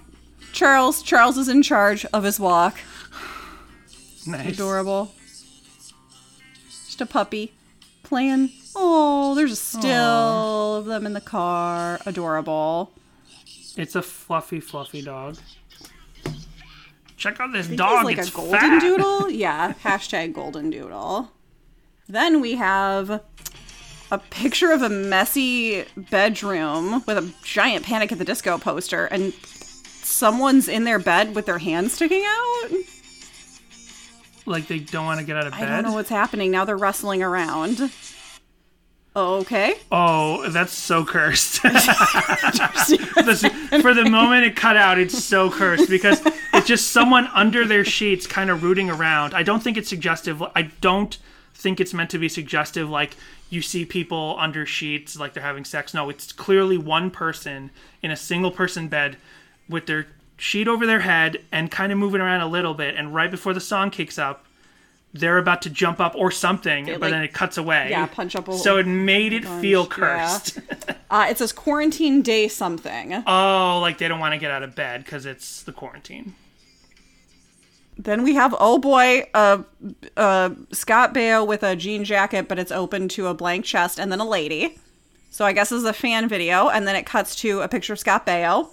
And then this same lady, but in front of a Christmas tree, and more Scott Baio footage, but this one has a watermark on it. And then it goes back again. Okay. This is why we don't let moms on TikTok. And then finally, oh goodness! Whoa.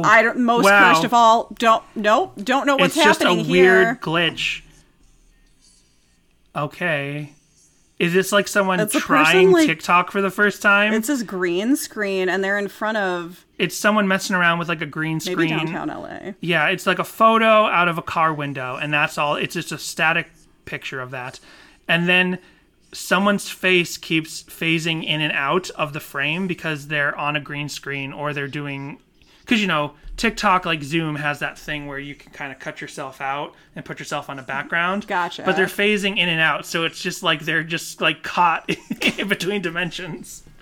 Interesting. So many cursed TikToks this time. What do you have, Dan?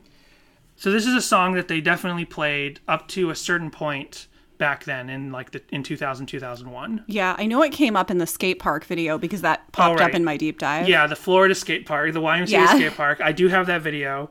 But before we play that, they played it in Troy, Michigan in that sort of infamously posted full 2000 show with Steven on drums, Underground Cafe, Troy, Michigan, and most of the youth group kids are completely taking for granted that Relient K is playing with them. I've never fully understood this, but okay, first of all, this is the song they end the show with. So they're like, we got to end the show with a bang. Charles in Charge theme song. But right before that, they do some sort of rap rock hardcore song that they dedicate to some other local band. And I don't really know if it's a song from a friend that they know or a band that's a small time band that now literally the fact that Relient K covered their song is the only thing that exists on the internet about this band. Gotcha. I gotta dig into it more. It might even be a cover of a known song. I've never really understood it. But they do this heavy hardcore song that's not done anywhere else in the history of Relient K. All right, let's hear it. And right after that, they break a string on Thiesen's guitar. So right off the bat, they're talking about how, can we play this last song with a broken A string on Thiesen's guitar? So let's hear them talking about that, and then it'll go into the song. An A? An A is an important string. I think we should play with it. This guy's gonna sing the A string. It's our last song. We didn't write it either. All right, well, let me take this song out before you go. You guys ever see a TV show? You guys ever see a TV show, Charles in Charge? Yeah. We covered it song and we wrote some of the words.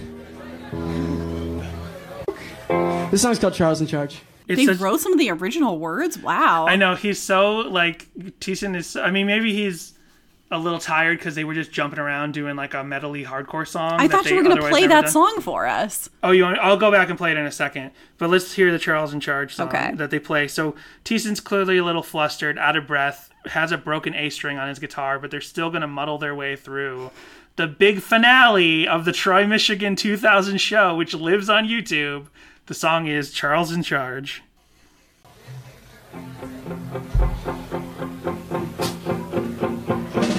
New boy in the neighborhood lives downstairs and it's understood. He's there just to take good care of me, like he's one of the family. We're just gonna have some fun. Paper, rock, scissors, rock! It's so awkward. It's just awkward as us. It's Paper, rock, scissors, rock. Paper, rock, scissors, rock. And he's like, that's why we brought the awkward energy to this episode. Yeah. We wanted, we were in the spirit of this subversion. But I also love that right before the song kicks in, Thiessen's like, we're just going to have some fun. He's apologizing for the song. I don't understand.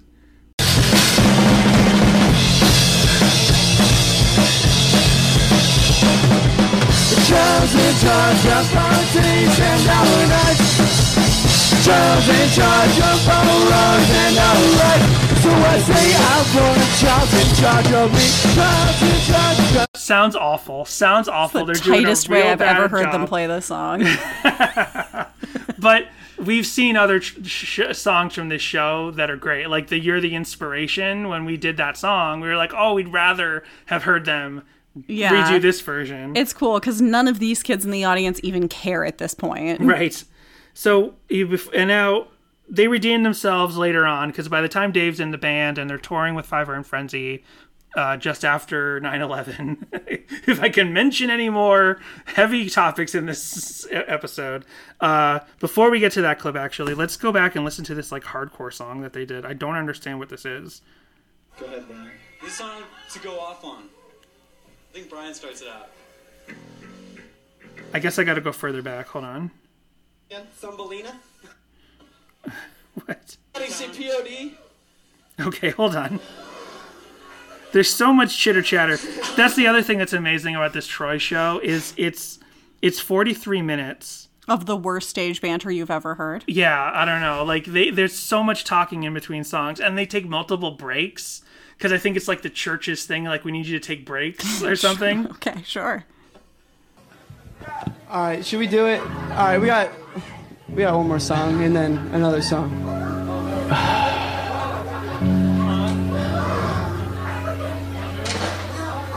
Can we have some smoke? Yeah, we need some smoke. We need a lot of smoke.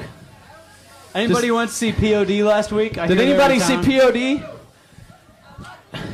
We actually wrote this song for POD. Yeah, POD I think plays this song, like they covered it. They haven't put it on the CD yet, but they will. It's coming out on their next one. It's called Rap Core. Actually, this song isn't a Reliant K song. It's just we're a separate band for this song. We got signed on Atlantic Records. What's the name of our band again? Thumbelina. This is a song by Thumbelina. It's called Come On Now. Okay, so I don't understand. This is a joke song that they wrote. I guess they wrote. This is a joke song that they wrote. Yep. I never understood what it was. I was like, they were like, we didn't write this song. You're but we did out write this there song. looking up Thumbelina. No, I never looked up Thumbelina. Okay. Like, Danny, it's a joke. Now, me being the king of like ironic statements, like I say things on the internet, like multiple times in my life, like when I try to say something, I don't say it correctly. I say something else that gives you a different impression. Other times, I specifically, especially when I'm doing memes and jokes online, I specifically say something I don't actually believe because you're supposed to know I'm being ironic. And they are the most world tell ironic. the difference? Right, but they're like so ironic. They're contradicting themselves about this rap rock song they're about to play. They're like, and hey, I'm so did anybody confused. see POD last week? Like, that's great. We wrote this song for POD. No, we didn't. It's going to be on their next album. Not really. It's a song that it's not a Reliant K song though. It's this joke band that we just made up called Thumbelina. This is a joke. Shh. I'm trying to be funny. Go ahead, Brian. This is a song to go off on. I think Brian starts it out. Come on now! Come on now! Yeah! With the soul of my soul singer, when I say I wanna bring her, come on now! Come on now, with the soul of my soul singer, I say I wanna bring her, come on now! Come on, yeah! 'Cause we think I'm gonna... Okay, now I get it. They were just like, we just want to go do a new metal song as a joke right before we end the set. They wanted to do a rap rock song. I was like so confused, especially because I had to edit this show because Neo Geo Keo, when they uploaded this whole show to YouTube, they had it in 2 parts. One channel was mute. I took the 2 YouTube videos, I fixed them, I put them together, I put them back on YouTube. It was so confusing back then. This makes more sense. We'll have to talk about this song again when we do Silly Shoes. Wait, Boogie Toys and Doogie Boys, make some noise! Yeah, come on now! Come on now! Come on! Now I get it. It's clearly like a Rage Against the Machine thing. Well, now if that hasn't wiped the memory of how did they perform Charles in Charge at the Detroit, Michigan show... About a year later, they do a way better job at the Electric Youth Tour with Five Iron Frenzy, fall 2001, right after 9/11, out there making kids like me feel better by coming to their town. John Rubin, Reliant K, Five Iron Frenzy, some 4th band that I can't think of right now.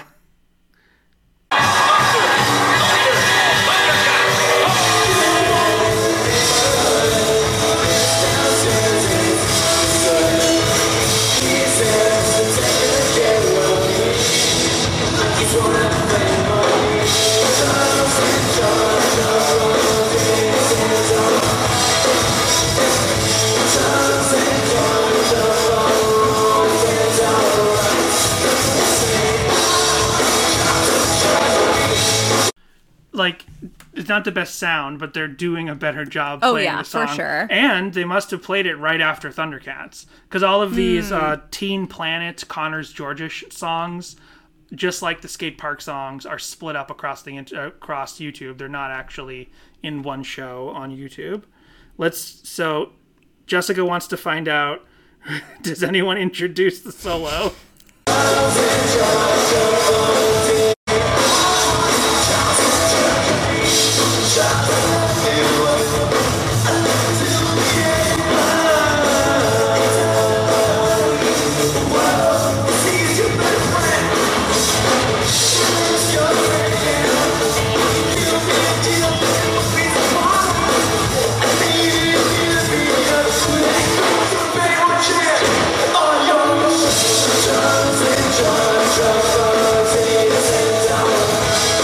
There's a very bounciness to this to this live performance of it, especially because Brian is up on stage, and this is commonly what he would do, but he's just kind of like bouncing back and forth, and he's got this circle between the mats that he's just filling in with as much of his body as he can, just bouncing back and forth.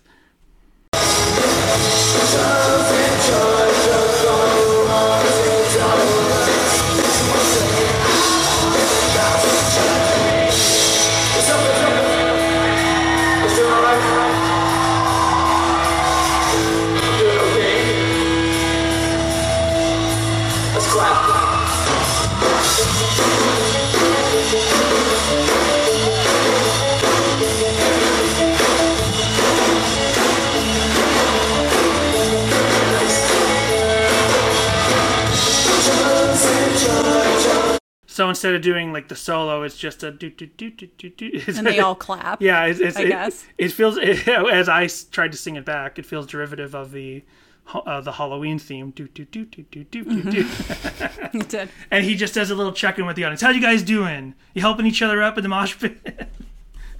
Whatever. I wanted to hear him do the solo live. I know. Bummer. So we didn't really talk about the solo, but we did talk about it a little bit. But I forgot to mention how it's funny on the self-titled version how Willie Ames comes back and he's like, "Here's Matt Thiessen on solo guitar. He's the bomb." And then the solo is just like, it's just like this couple of notes over and over and over. You just keep doing John Carpenter. Yeah. But he just does the same sequence of notes over and over. It's not really a solo. And then you hear someone in the background who I always assumed was Hoops going, "Man, that was terrible," right? You hear that on the studio album version, but on the demo you don't hear that, and yet it's just as terrible, if not worse, than it was on the self-titled version. And it just reminds me of it always reminds me of the Weird Al one of the polka medleys that I can't remember which one it is right now, but it's like when he goes drum solo, and it's like, and that's the whole drum solo. I don't remember which polka medley that is. Folks, call us up. Daniel, call us up and remind me which polka medley did that joke. And yeah, then let's check out the YMCA skate park, because this would have been, I guess, in between, right? Because this would have been right after Steven left, but before they really had Dave in the band. Yeah, we got one more, and you already named it. Yeah, you guys good at that. How are you guys doing over there in that corner? Good. I see you guys singing along. It makes me feel good. Thank you. Support. All right, well, it's so funny because like it's nice early groupies. Yeah. And this is because this audience actually wants to see the band, and they're right up in Ryan K's face, right? Like I don't think we ever talked about the aesthetic of this show. Yeah, I've been to many shows with bands you've heard of, like Element 101 or like different. Not that you, Jessica, have heard of them, but bands that people out there have heard of. Oh yeah, Element where you're 101. basically standing there with the band because they're these like small shows, and there's no pretension of like separating the audience and the band. I know Element or LMNT. I think that's the same group. You think? No. Last song, so I hope you like it a lot. So they close with it here too. Interesting. Is there a date on this? No. The other thing is like Max Cap 60 uploaded all these YMCA skate show videos, and some of the videos have descriptions and explanations of where it is, and other ones don't. We only know from context when it's the YMCA skate park show. It's better than mint chocolate chip ice cream. It's cookies and cream. You're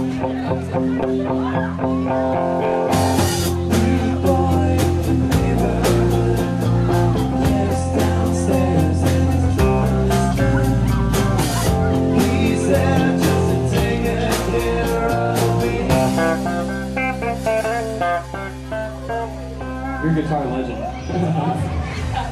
Like he's one of the family. I'll do it. Paper, rock, scissors, rock! So I guess that was a little bit they had at the time. It's cookies and cream. So this is probably, I mean, I wish I could relocate the year that the dates, because Max Cap 60's got a million videos, so I can't really go back and figure it out. But maybe this is like less than a year after, because Steven's left the band and they don't have Dave yet.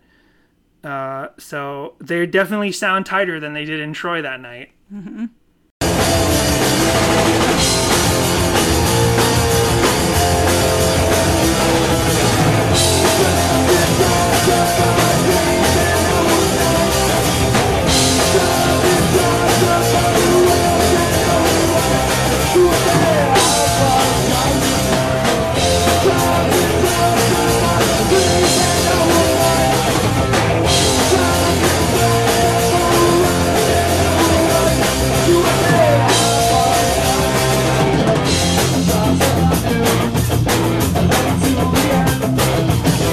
Okay, this is the best version. People doing like hand motions and stuff in the front. They're doing it like this is like a get in the pit and like scream these lyrics back at us like this is some sort of hardcore show. Like yeah. This is the better of the three, I think, right? Because this has got the energy and the bravado of the attempt in Troy, but it's got that just slight lack of polish, but also like they're just going for it. Mm-hmm. This is the best performance of the three, I think.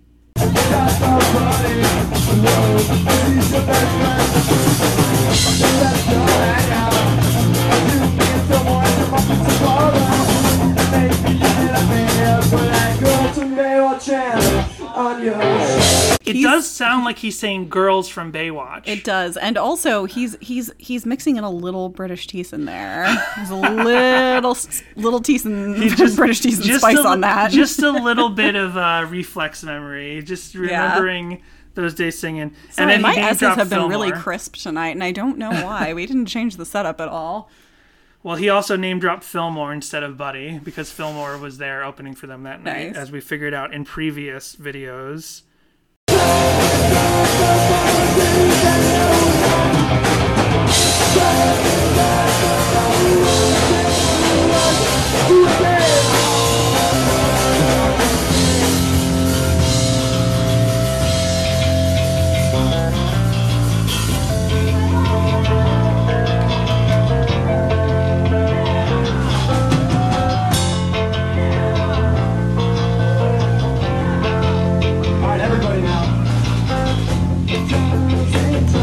And nothing even close to a solo in that one. There was clapping the hands. Sort of a solo at Teen Planet a year later, but there was nothing even close to a solo there. So yeah, it's a fun song they could kind of do different things with as it fit them in different periods of the band. But speaking of bands that do what they feel, we move on to covers. And here is Princes of the Sun. Princes of the Sun are back with their fully reinterpreted Relient K self-titled record on Bandcamp. Hey Charles, check this out, this is fat. New boy in the neighborhood. You know what? They went for it. They respect. Lives downstairs and it's understood.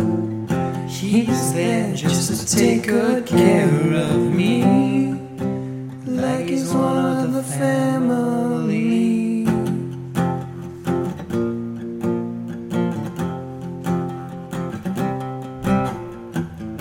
Charles is in charge. So you can see where they really took this to a season 1 Charles in Charge level. Absolutely. Let's see if they do anything like the guitar solo. Bodies. You mean Jesus at your mouthpiece parlor?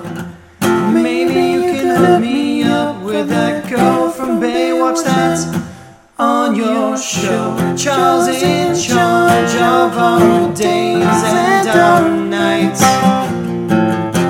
Charles in charge of our wrongs and our rights.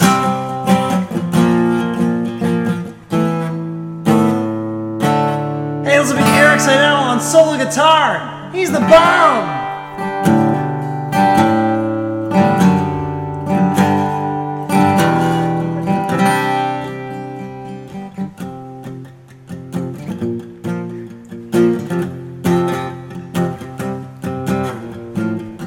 Charles in charge of our days and our...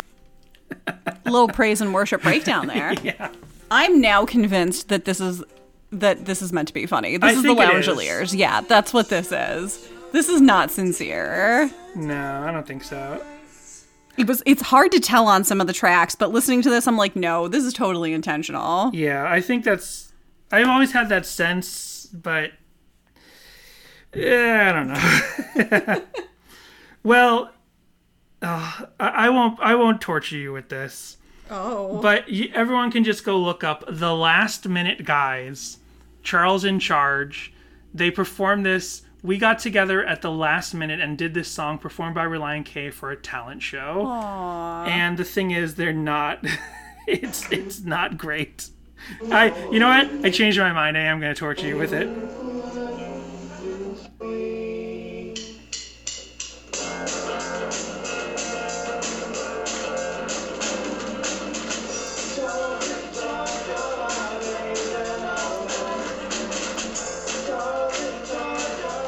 It hasn't happened yet. Wait for the thing to happen.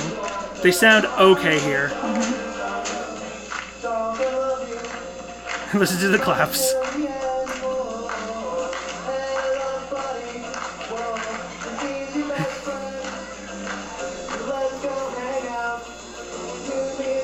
The claps got so out of hand and off that they were all just like...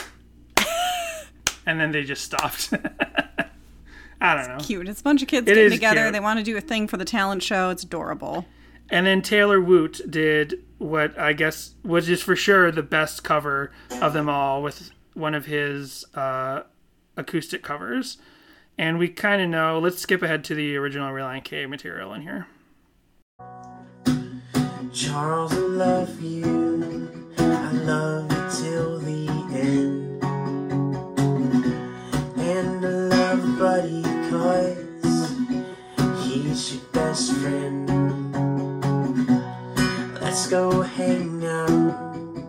You, me, and Jesus at your mom's music parlor. Maybe you can hook me up with that girl from Baywatch that's on your show. Charles in charge of our days and our nights. Charles in charge of our wrongs and our rights. It's good. It's good stuff. Yeah, that's definitely the best cover of the three. But I mean, heads and tails above. So I said before that we'd get to talk about, I mean, I know this episode's going long, but we can talk about Jimmy Fallon's album a little bit because he kind of had a later album that I wasn't aware of that's basically like musical bits from The Tonight Show that got collected into an album. And one of them was a bit that they did where Jimmy Fallon does a Bob Dylan impression as if Bob Dylan sang the Charles in Charge theme song. Mm-hmm. So it's on... This is a thing that he does. Yeah. That's like a common like bit of his. On The Tonight Show. But then later they like compiled these into an album, which is kind of like a sequel to Writing on the Bathroom Wall or whatever that album was called. Yeah.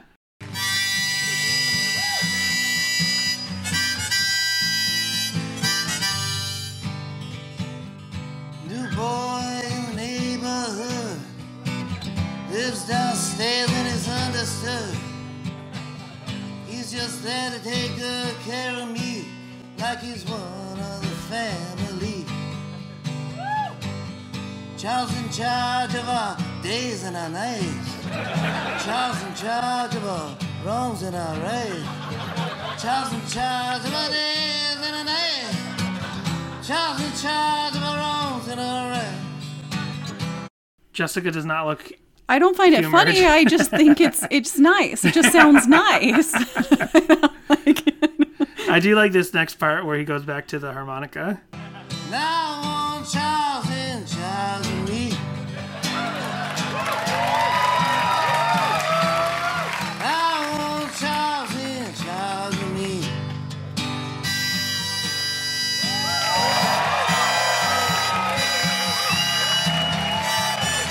It just sounds nice. It just sounds nice. You're right.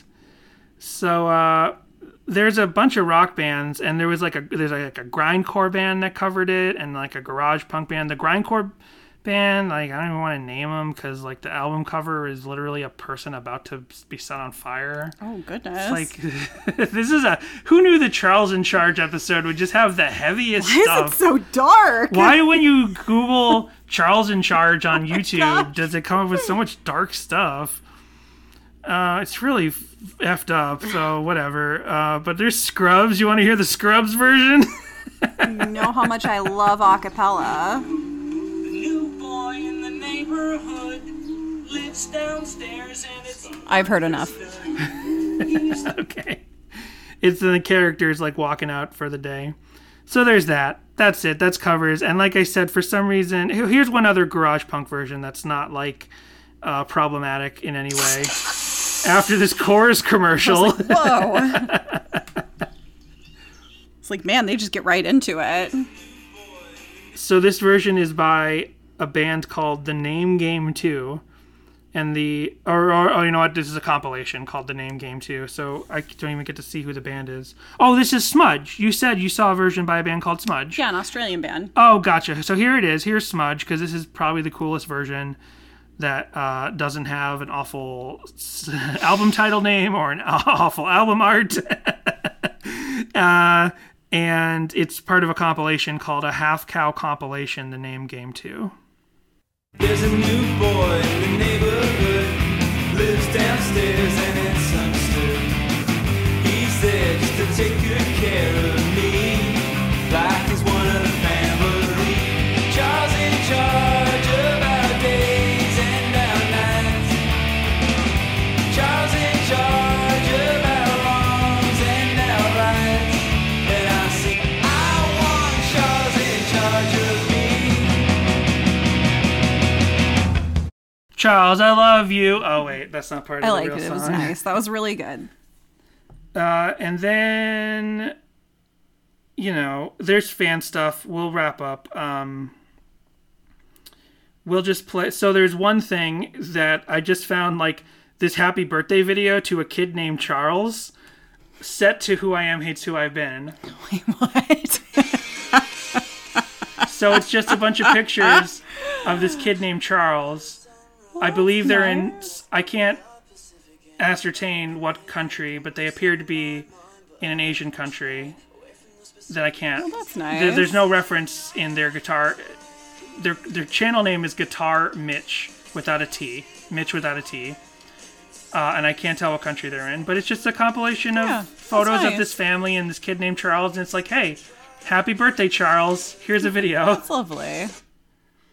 And so then there's a tribute to a basketball player. No, sorry, to a baseball player. Okay. Which is it Willie Ames? No. Is it? Let's find out. There's a tribute to a baseball player from the Tri-City Valley Cats. I guess his name. I'm guessing familiar. His name is Charles, because they use the actual Reline K. So someone named Charles who plays for the Tri-City Valley Cats. Charlie. Tribute to him. I am running on fumes right now, so here's the last thing I wrote. I have no idea what's happening here. This is uploaded by Y Pandora Y. Excuse me, Mr. Charles Blake, you have a patient here?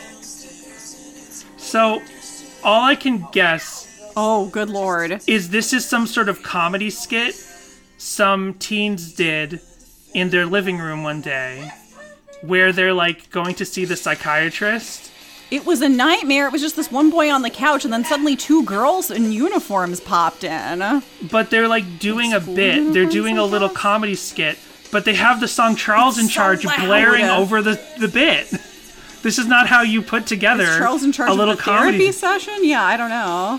So they're here talking, I guess giving you jokes. Oh, goodness. And giving dialogue. Is someone being murdered? Acting up. No, she's like stressed because she's trying to tell about her... It's a bit about psychology. Is this a Scientology thing? Is this like an I think it is. Psychiatric thing? Psychiatry sure is what death. we're watching. Because it's just the most... These it's the kids most all have chaotic way. really prominent jobs in Hollywood now. Yeah. It's the most chaotic way to end what felt like a very chaotic episode about a very chaotic song and a very chaotic television show. It keeps cutting around in a very bizarre manner. And so that's Charles in Charge. So Jessica, do you like the song, the Relient K song, Charles in Charge, the same, less, or more than before we listened to it this week? Less, because I'm just sad now. I do too, unfortunately. Yeah. I think this has a really great nostalgic place as a Relient K song, in addition to connecting to just like, you love television. But it's just tainted with what we learned, and also like it's like apparently 2 other like really problematic bands have covered the song, like really aggressive evil bands with like offensive stuff have covered the, so like all over the place. And it does sexualize an underage girl. Just, I mean, they do mention later when she's on Baywatch, but still. Right. Yeah. So thank you, Jessica, for picking a song that was a feel-good episode. This is why I don't pick the songs. This is why I let Danny pick them. And you're like, you picked too many heavy songs. Let's do a fun one. So what if we got next? I wish we hadn't done the Thundercats song yet, because it'd be like, we're doing Thundercats next week. What's going to be the problem there?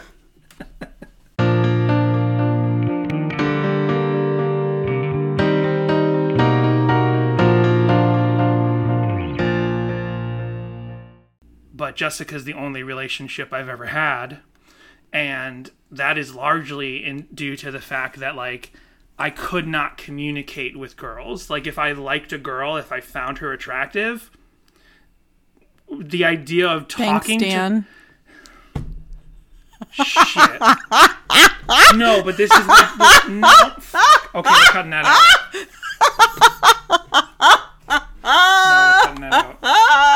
That's funny. That's so funny, though. It's so fucking hurtful. No, I don't want it to be hurtful. This is really hilarious. No. People are gonna think it's funny, though. No, let's redo that. No, it's